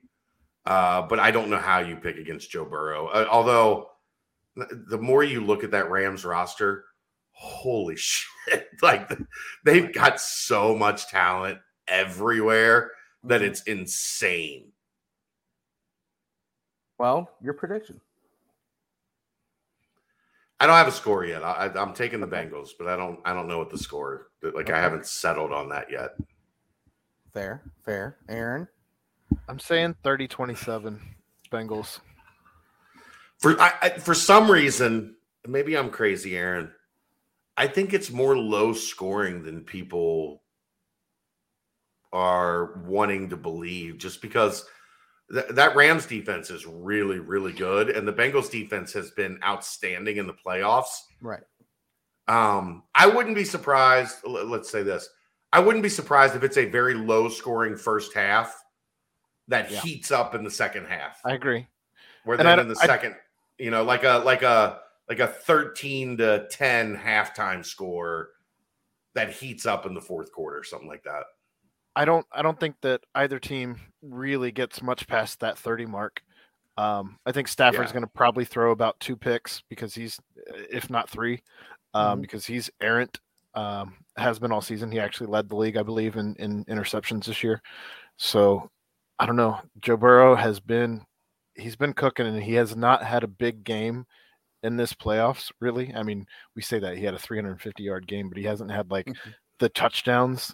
Right. So I think this is where they're going to try and double team Chase. And if that's the case, I believe their number 2 defensive back is 5'9", I think. And T. Higgins is 6'4". How are you going to defend T. Higgins with somebody who's 5'9"? What? Yeah. Just don't see it.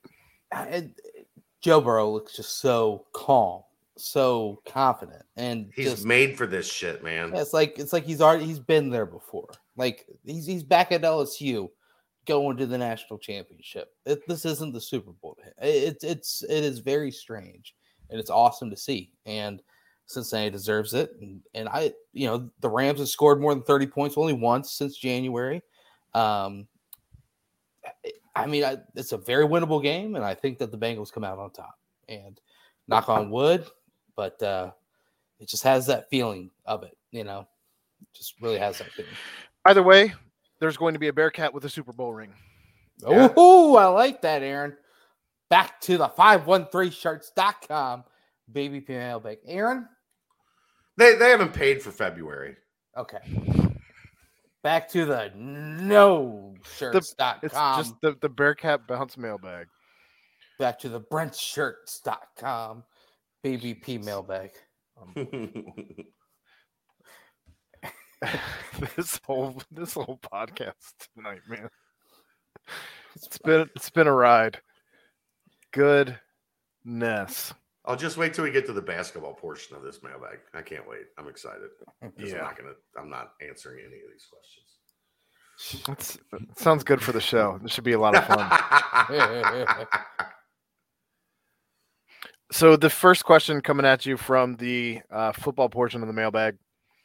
If there were to be a shocking 9 players drafted this year, who would those extra 2 players be beyond the top 7 that are regularly discussed? Those being Desmond Ridder, Myjai, Jerome Ford, Alec Pierce, Brian Beavers, Cook, Kobe, Sauce. Yeah. And that's 7, right? Mm-hmm. Curtis Brooks would be 1. Right.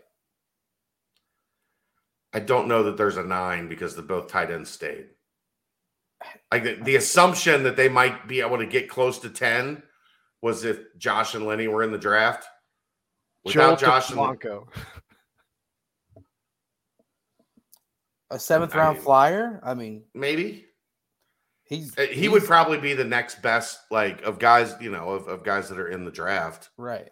He would be probably 9th on the list. I could see somebody taking a flyer on Brooks as a 3 tech in a 4-3 defense.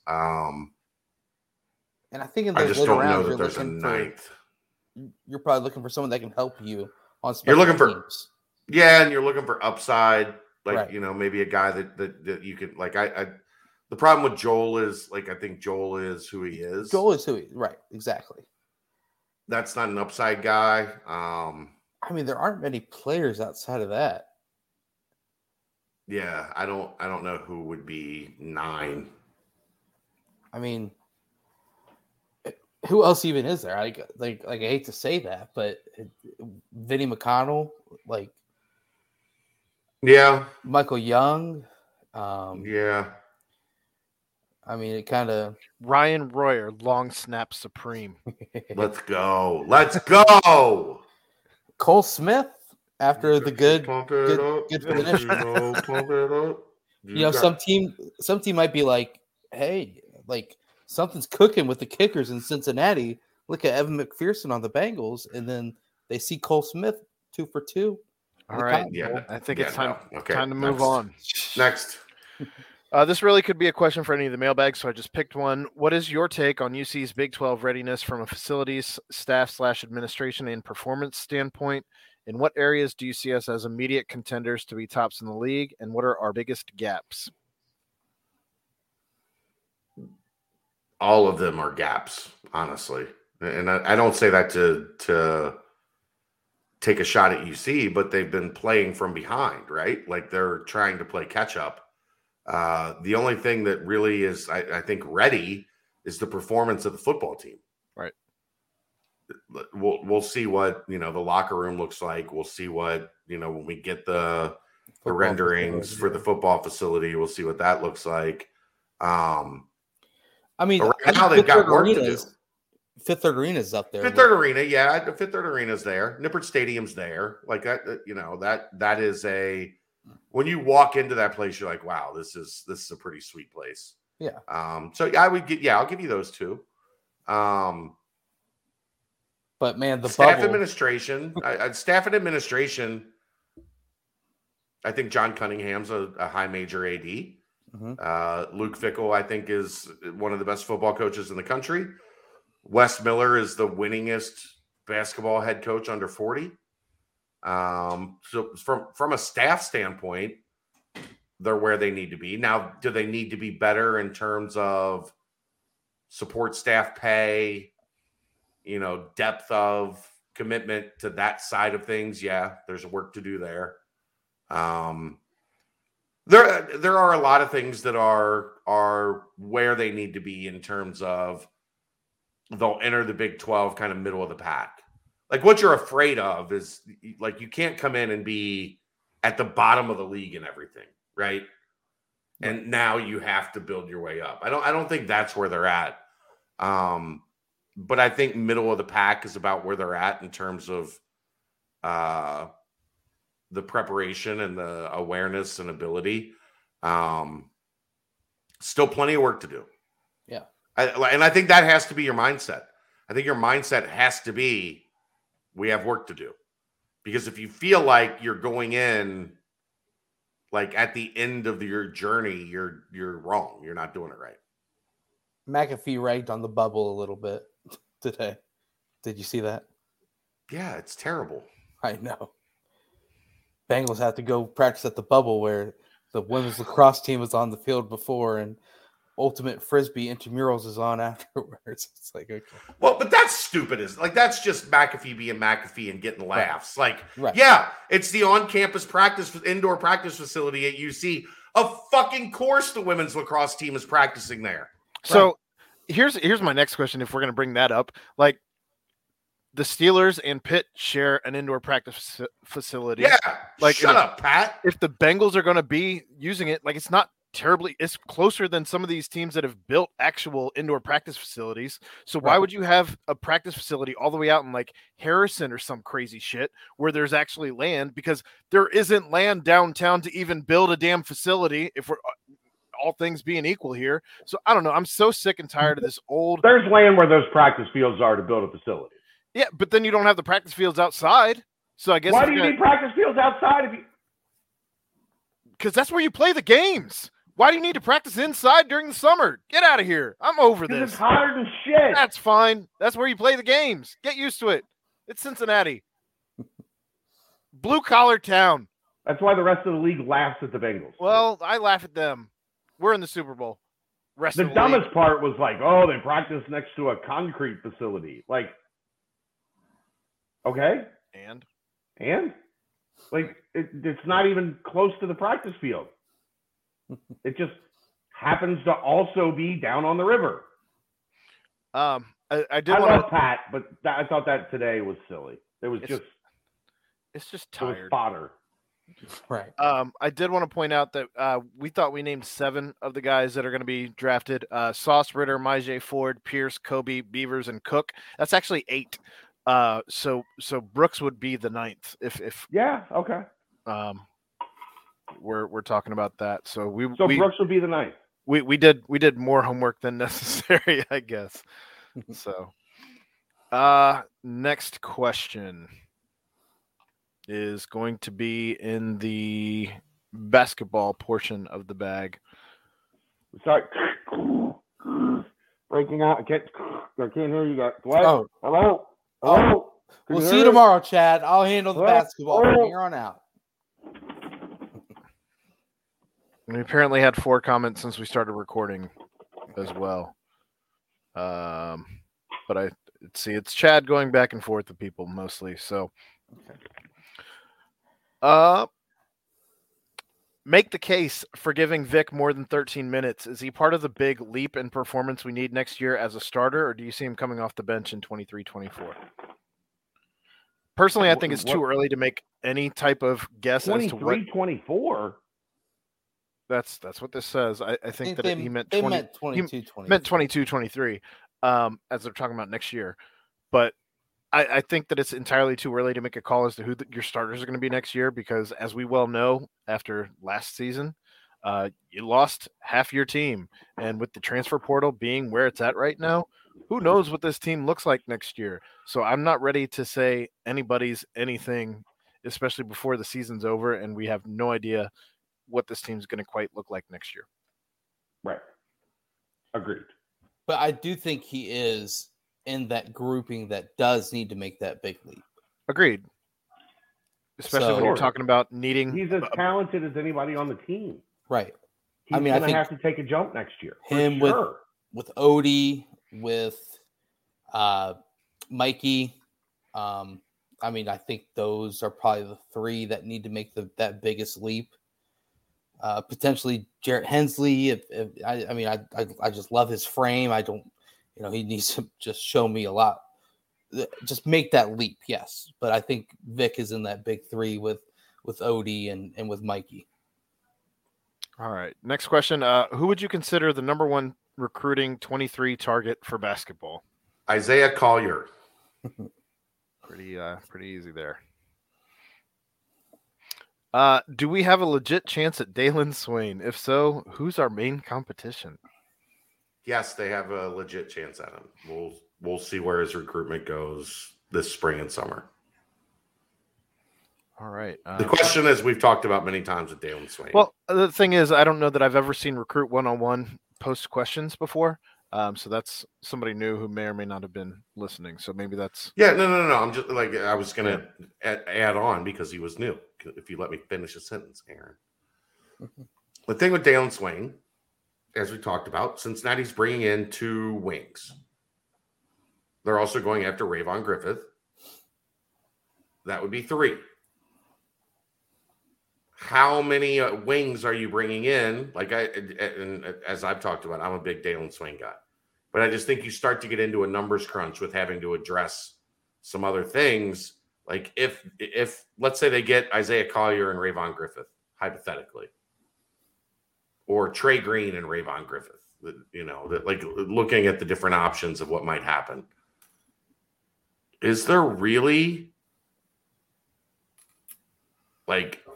do you have the room to add an extra wing in there? Because you're also going to need to add probably a big, it just kind of gets to a numbers crunch, I think. What was that? Was that a doorbell?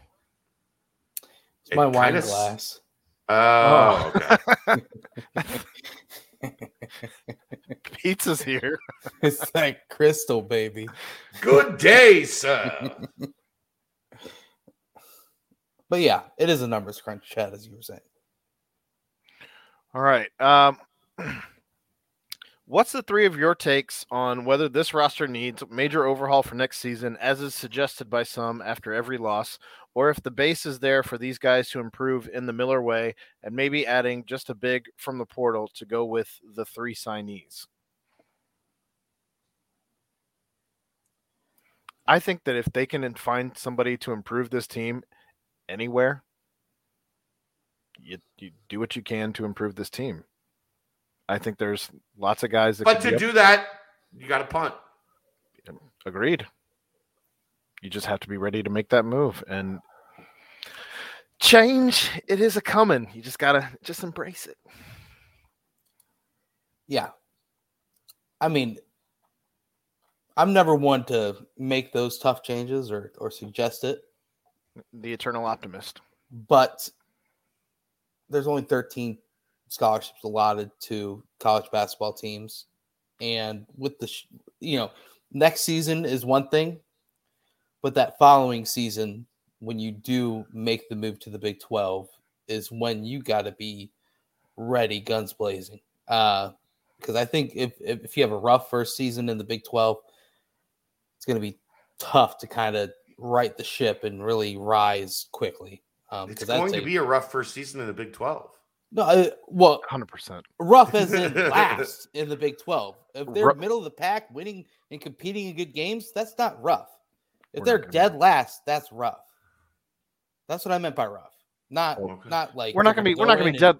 We're not gonna be dead last. 12. We're not gonna be dead last because UCF's coming with us. It'll be fine. But right, no, but you know what I didn't mean they're gonna go in and be the number one team and beat Kansas. And no, that's not at all what I meant. Just you're going to need an upgrade overall if you want to be able to go and compete in that opening season. I think that's going to be important. Everywhere. All positions. Yeah. There is a follow-up, though. If any of you think the roster does need another 2 to 3 guys, do you see Miller pushing for that? I think we answered that anyway. I guess just asking if Miller's going to be the one that's going to be making that move. Do you think that that's something that he does? As I think we all agree at this point that. I think you guys are doing a great job. Thanks, Chad. I think they're doing a great job too. I love this team. Of course you do. I love everyone. You make me want to throw up sometimes. I would be there to catch it, by the way. I don't doubt that. And you tell me how good it was. Which of these UC coaches' first-year team had better pieces to play competitively against this Houston team? Andy Kennedy, Mick Cronin, Bob Huggins, or John Brannon? Andy Kennedy. Yeah, that team was had Eric awesome. Hicks. I think that's James White, Devin Downey. I think this is a consensus. Armin before he got hurt. Healthy Armin, like that's not even a close. Even said would battle down there a little bit. That's not even a close question. I mean, Connor Brandon's Barwin? first team too. They weren't. Memphis. They had Trey and Jaren and Trey. Yeah, I mean they beat Memphis. Sure, it's a different Memphis, but different Memphis. I mean, different Houston is what you mean. Houston. Yeah, different Houston. Yeah, still that Houston team was good. Yeah. Andy Cronin's team would have. I think Brandon's a second, but yeah, not. I don't even know that it's super close. Which of these UC coaching styles? Oh, there it is. Nope, I must have missed putting this question in. Which of these UC coaching styles could have helped this team play more competitively against this Houston? Andy Kennedy, none of them. Mick Cronin, Bob Huggins, John Brannon, Wes Miller. None of them. Or yeah, this team's just not the best parts of all of them. This team would have had to play a damn near perfect game to beat Houston, even at home. And I just don't think that again, the disparity between the talent levels is large. Yep. I thought at the 8-minute mark in the second half, he put in an odd lineup for the rest of the game. Not sure if that was the white flag and giving other players playing time, but did you feel that way? No. I think at some point you just try and do something different and hope that it works. Yeah, I'm still trying to win the game. Like it wasn't like it was. Who did wasn't he like they were sub in? down by 37. I think it was when they had. Oh, you mean like with the previous regime? I'm glad you caught that. I think it was. There was a point where like Hensley and Madsen and Koval were on the floor at the same time. But it wasn't like that was the lineup for the rest of the game. Yeah, I'm seeing. I think it's Dave. Yeah, I mean, I think D-Monk, you were just in your feelings and frustrated because the game was not going well. Everybody was, and it's easy when you see that to look out there and go, "The hell is this? What are you doing, coach?" Like I think that's a natural reaction. That's what we do, right? Like if you're into the game as a fan, like the only team I really like and get to be a fan of is the Reds, and I do that crap all the time. You got who up in the bullpen? You dumb son of a bitch. Why are you taking him out after 5 in a third? You're pinch hitting in the 6th inning for your best hitter to play righty-lefty? Well, I hope we don't have to deal with the double switch ever again, as hopefully the DH is permanently coming. But anyway, that's what you do. I get it. I didn't see anything that like seemed out of the normal of other than just trying to make something happen because nothing was working and Houston was kicking your ass. Yep. It was good to see JD be healthy though. Yeah. After that hard fall. So hey, he took a little shot, you know. Yeah. Rung his bell a little bit and he was all right. Just ruled incidental though, right? It was. Pick one player from each team's roster that would better this year's team.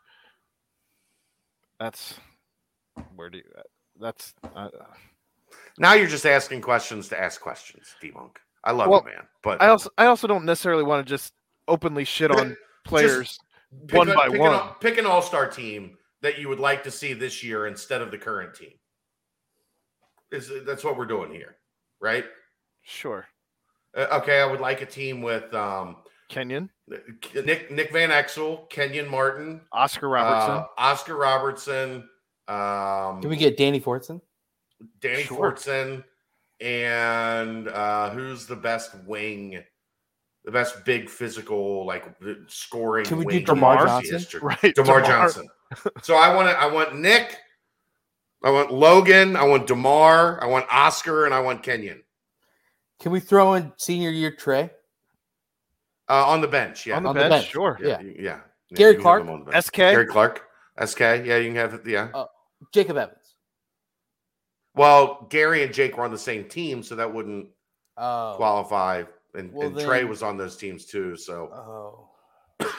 Can Bobby Brandon just be on the bench to rub his tattoo? Yeah, sure. I like that idea. Well, he played with Kenyon, so he might be out. Which year?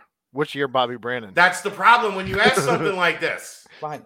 Give me junior year, Darren Cumberland. I just want him there. I just want him there rubbing that tattoo. Right? Junior year, Darren. Come on, guys. Come on. Please, can I have Tony Bobbitt? Please. That's all I'm asking. Sure. Well, I think I'm safe there. Did he play with Danny? Did he play with Danny? Nope, he did not. I think I'm safe there. Okay, I think you might be safe. Did he the play only with rub Lowe? would be with Jason Maxiell when it comes to Tony. Did he play with Lowe? Did he play with Logan? No. Okay. Well, yeah, then you can have Tony Bobbitt. Yes. All right. Moving on. I don't even know where to begin with that next. Don't. Yeah, I'm not doing even, it. Not even touching it. Moving on to the bank portion. The recruit one? Yeah, I'm not doing it. Moving on to the banks portion of the mailbag here. As we're not even at 2 hours yet. That's fantastic. Would Bengals winning the Super Bowl trump the Bearcats winning the national championship in the eyes of the city of Cincinnati? Which bandwagon became bigger as things progressed? Professionals always going to be bigger. Yeah, always. Professionals always going to be bigger because you've got split allegiances. You've got UK fans, Ohio State fans, Notre Dame fans, Miami. No, you don't. They don't exist. No, it's fine. Like those 6 people are not of any concern. Wright State fans. Wrong school. Also, Wright State, they also don't exist. But there's UD fans, Louisville fans. I mean, you got all sorts of stuff in the melting pot of Cincinnati. It's the Bengals, and the Bengals bandwagon is. They put 30,000 people in Paul Brown Stadium tonight for a pep rally. Man, that footage looked pretty awesome. Well, and how many fans have traveled to Kansas City? How many fans have traveled to Tennessee? And yeah, but that's you see fans travel to Notre Dame. They traveled to Dallas. Cotton Bowl. I don't think that's a valid point. In this I don't know. Fair enough. I don't know. I guess there's also the 31 years of pain. Yeah, that would just mean the world to the city. Sure, but the Bearcats haven't won technically anything ever. That's probably why their fan base isn't as big as it should be. Also, okay, you know what I mean? No, I agree. I was trying to come up with a big bowl win, even, and yeah, I don't know that you're. And also when you win a national championship in the 60s, I mean, how long does it take for some people out in the West Coast to hear about it? You know what I mean? Super Bowls. They still had TV and radio. Well, I mean, by the time the mail carrier on the horseback got there to deliver the telegram. Oh, would you look at that? Looks like the old Cincinnati Bearcats won a national championship. It's better than the delivery system last time Xavier won something. Oh. There's Morse now code. That one did get lost in the mail, didn't it? All right. Skins returns. Dot. That doesn't matter. They've never won anything of any significance. So there's never, All right. Go ahead. Right. Yeah. Yay for no famous people dying this week. If you could live anywhere outside of Cincinnati, where would it be, and why is it Athens, Ohio? Well, I'm living here. So. Currently in Athens. There is that. You live there. Yeah. San Diego for me. Well, that's not. Oh. I guess anywhere outside of Cincinnati. I was just thinking in Ohio for some reason. I guess because you mentioned I don't live in Ohio. Yeah, well, that's a you problem. No, it's not. Chad, I love it where I'm at. Chad, I hate to say it, but I literally was going to say San Diego. If you've been to San Diego, it's one of the greatest places on earth. I've never been. It's 75 and sunny every day. It's 50 and cool every night. Yeah. Here's the thing. What is my favorite thing in the world? Food. No. BearcatJournal.com. No. I just want to go. I was going to go back and revisit food. I didn't know if you heard me correctly or not. Chilling, hanging out with your family. Sitting by a fire pit with my family, listening to music. You know where you can have a fire pit 340 days a year and it's perfect fire pit weather? San Diego. Every night is 50 degrees. It's the sun's coming down. You're getting into that. It was 75, 80 degrees today. It's going to drop down to 56 degrees tonight. You throw some logs in the fire. I would probably have a $5,000 a year wood bill if I lived in San Diego year round. Because every night, I'd be doing these podcasts. I'd find a way to have an outdoor setup where I would just do the podcast by the fire pit every night. I think Tampa would be nice, or a Charleston. Yeah. Tampa's great from November to April. Somewhere in Florida would be, yes, it gets hot, but still, it's not the heat. Yeah, muggy. It's the humidity. It's just gross. Taurus. You walk outside. It gets more muggy in Indianapolis than it does down. Absolutely not. I sweat through shirts when it's 70 degrees in the room. So I'm totally fine with being down there and everyone else being as miserable as I am all the time. What? Then that's why you go to San Diego, where you never get to that point. I mean, with as bad as this little snowstorm was that we just got, I got to be somewhere warm where you don't have to shovel your car out of that. Just ever. You sound like you'd be an Arizona guy, Brent. Oh, I'd love Arizona. Like just in the desert somewhere. Nah, not when Joe Burrow wins the Super Bowl, Scottsdale. Where does he rank in your all-time Cincinnati athletes list? Top 5? Already? I think he has to be. If he wins the fucking Super Bowl, yeah. I think he has to be. Wins the Super Bowl and the MVP. I don't even care about that at this point. He's got to be. Well, no, I'm just saying that would put him on the Mount Rushmore probably because just consider those are both things that haven't happened. I don't want to Dan Marino this or anything, but just consider the fact that he's only in his first full year, and that he has a long career ahead of him, God willing, and that this could be something that becomes. I don't want to say that this is going to be like the beginning of the dynasty or anything like that, but this Getting could be the AFC is going to be like a gauntlet. An absolute gauntlet, but this could be something that we get to do, maybe another 2 or 3 times if we're lucky. So I did see a tweet that was kind of funny. It was like, what if Joe Burrow just, wins the Super Bowl and then just says, all right, guys, that was fun. Just won the national championship, won the Super Bowl, in and out. Thank you, brother. Appreciate you. He's not built that way, but that would be super LeBron James-esque. Not 1, not 2, but just 1, the first one ever. Yeah, just one, just the first one, so. and I retire. I'm going into MMA. Skins did say, P.S. I'm not killing Aaron this week. Chad's doing that for me by setting up another podcast for him to produce, and I figure he'll die from exhaustion. With the news that the Who will be having a concert at FC Cincinnati Stadium in May, who would like to see them have a concert or anyone have a concert? Who would you like to see have a concert at Nippert? There we go. I know in the 70s, Aerosmith was part of a music festival at Nippert. I mean, my music interests are pretty small. Outcast reunion show at Nippert? Yeah, I'm down. Let's go. I think or like the Raconteurs. Pretty doggone good show. Yeah, I'd go see a show at Nippert. Like you put the stage right where the Bearcat lair is, and you play it throughout. Like the sound would be amazing. I would think.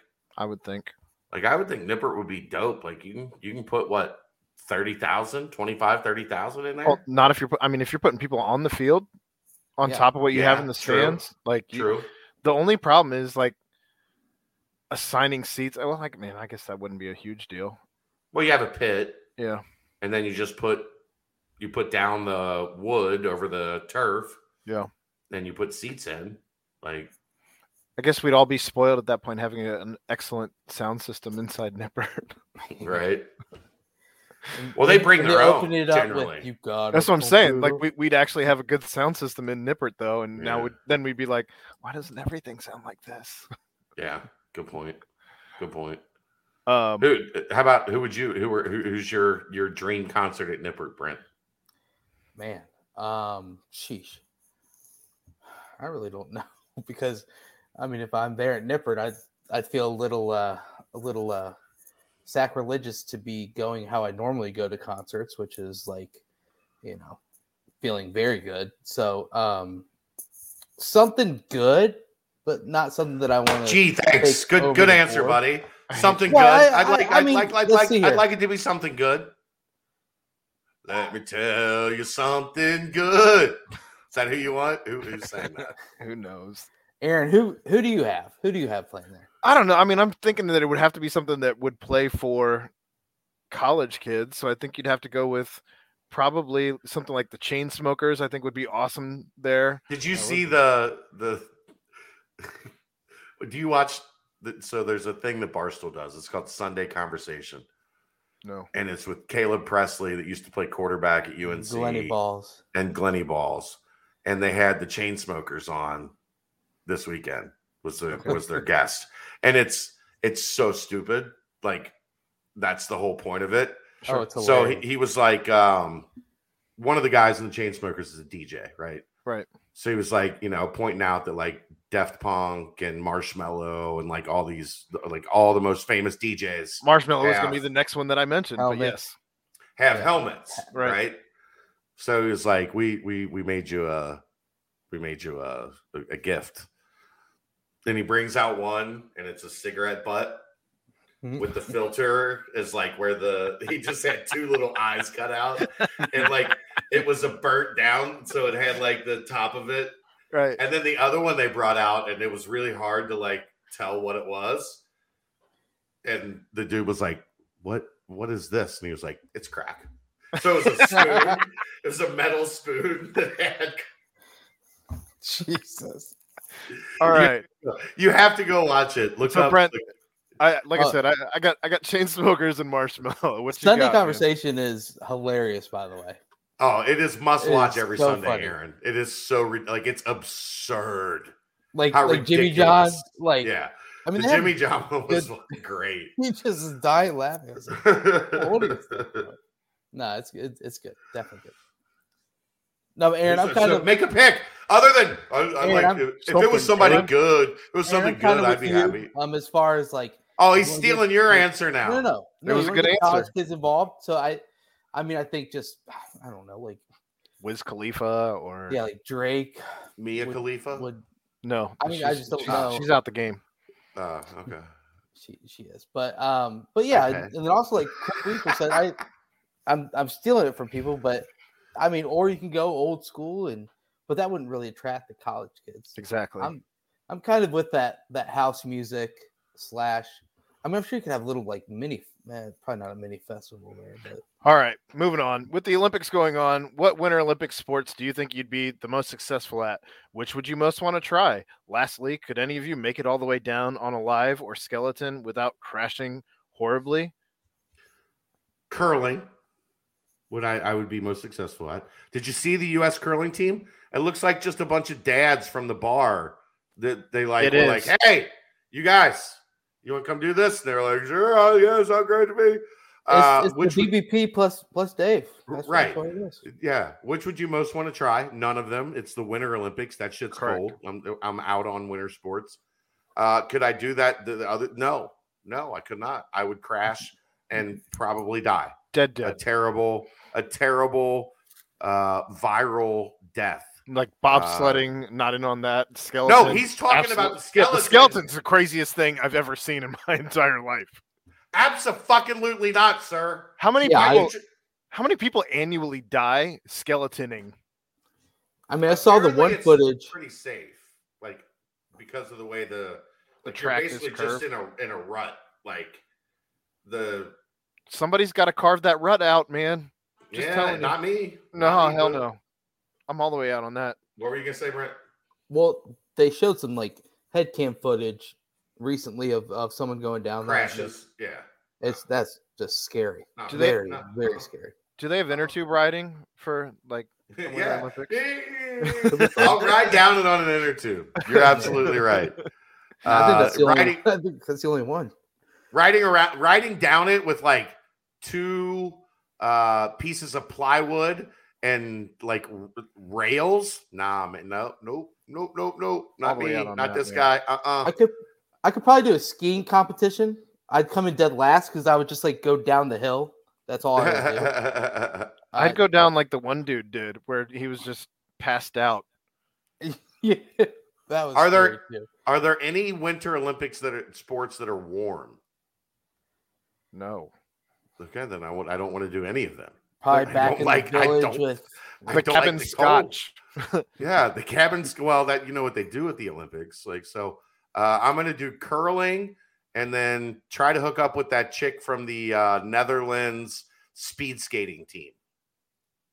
Google Netherlands speed skating, Aaron, and get us a picture of this chick. Well, outside of that, that's the end of the mailbag. So I'll try and find Netherlands speed skating. Yeah. Hot. You might have to put hot afterwards. Apollo Anton Ono. No, that's not her. Not even her. That's not her. He was cute though, but that's not her. Pretty doggone good. Shaun White gonna do it again. What you We got for talking us, this Aaron? one? Yeah, that the one in the middle. This one? I think that's her. No, that might not be her. I needed the names. You had the Scroll up. Irene- Scroll up. Irene Woost, Irene Shooten. No, I don't know. If you're We still will here, find God it. bless you. Yeah, hold on. Well, look on. Keep an eye out for it on Chad's Twitter. There's no reason to keep it going on here. Mo and I talked about it on the radio the other day. I can't remember her name though. Oh, that's got to be it. Judah, Jutta, Leaderdam, Leerdam. Judah, that was her name. Yeah, that is the one. Yeah, That is the one, Judah. I'm gonna be watching Leerdam. speed skating. She Very looks good. All right. She was Very a world good. Fantastic, guys. She was a world Well, champion. And Would you world try champion. speed skating, where you're leaning all the way? I can't people roller crash, skate and it looks very like well. it hurts, man. Yeah. No. Everything about the Winter Olympics just is built to break you while Yeah. you're cold. Yeah, I hate. We just talked about where we want to live. None of us picked anywhere that was cold. No. I don't No. like being cold at all. No. All right, Well, go ahead and hashtag or timestamp that, and let's get us out of here. timestamp, y'all. Timestamp, y'all. But All right. hey, I'm gonna fire Guys. you. guys, it's time for us to hop on out of the BBP. It's time for us to say a big thank you to Danco Transmission. And then after that, a lot of other opportunities for us to say thank you at the very end as well. But alongside that huge week for the city of Cincinnati, Bearcat basketball back on the hardwood, 2-game road trip, both winnable games. Keep an eye out on that. Of course, as always, Super Bowl Sunday. Huge chance on Sunday for Cincinnati to pull out a first. Joey Burrow, let's go, let's believe. But for my good pals, good friends, good buds in Cincinnati sports, Aaron Smith and Chad Brendel, I am Brent Young. Yet again, this was another fantastic BBP presented by BearcatJournal.com. See ya!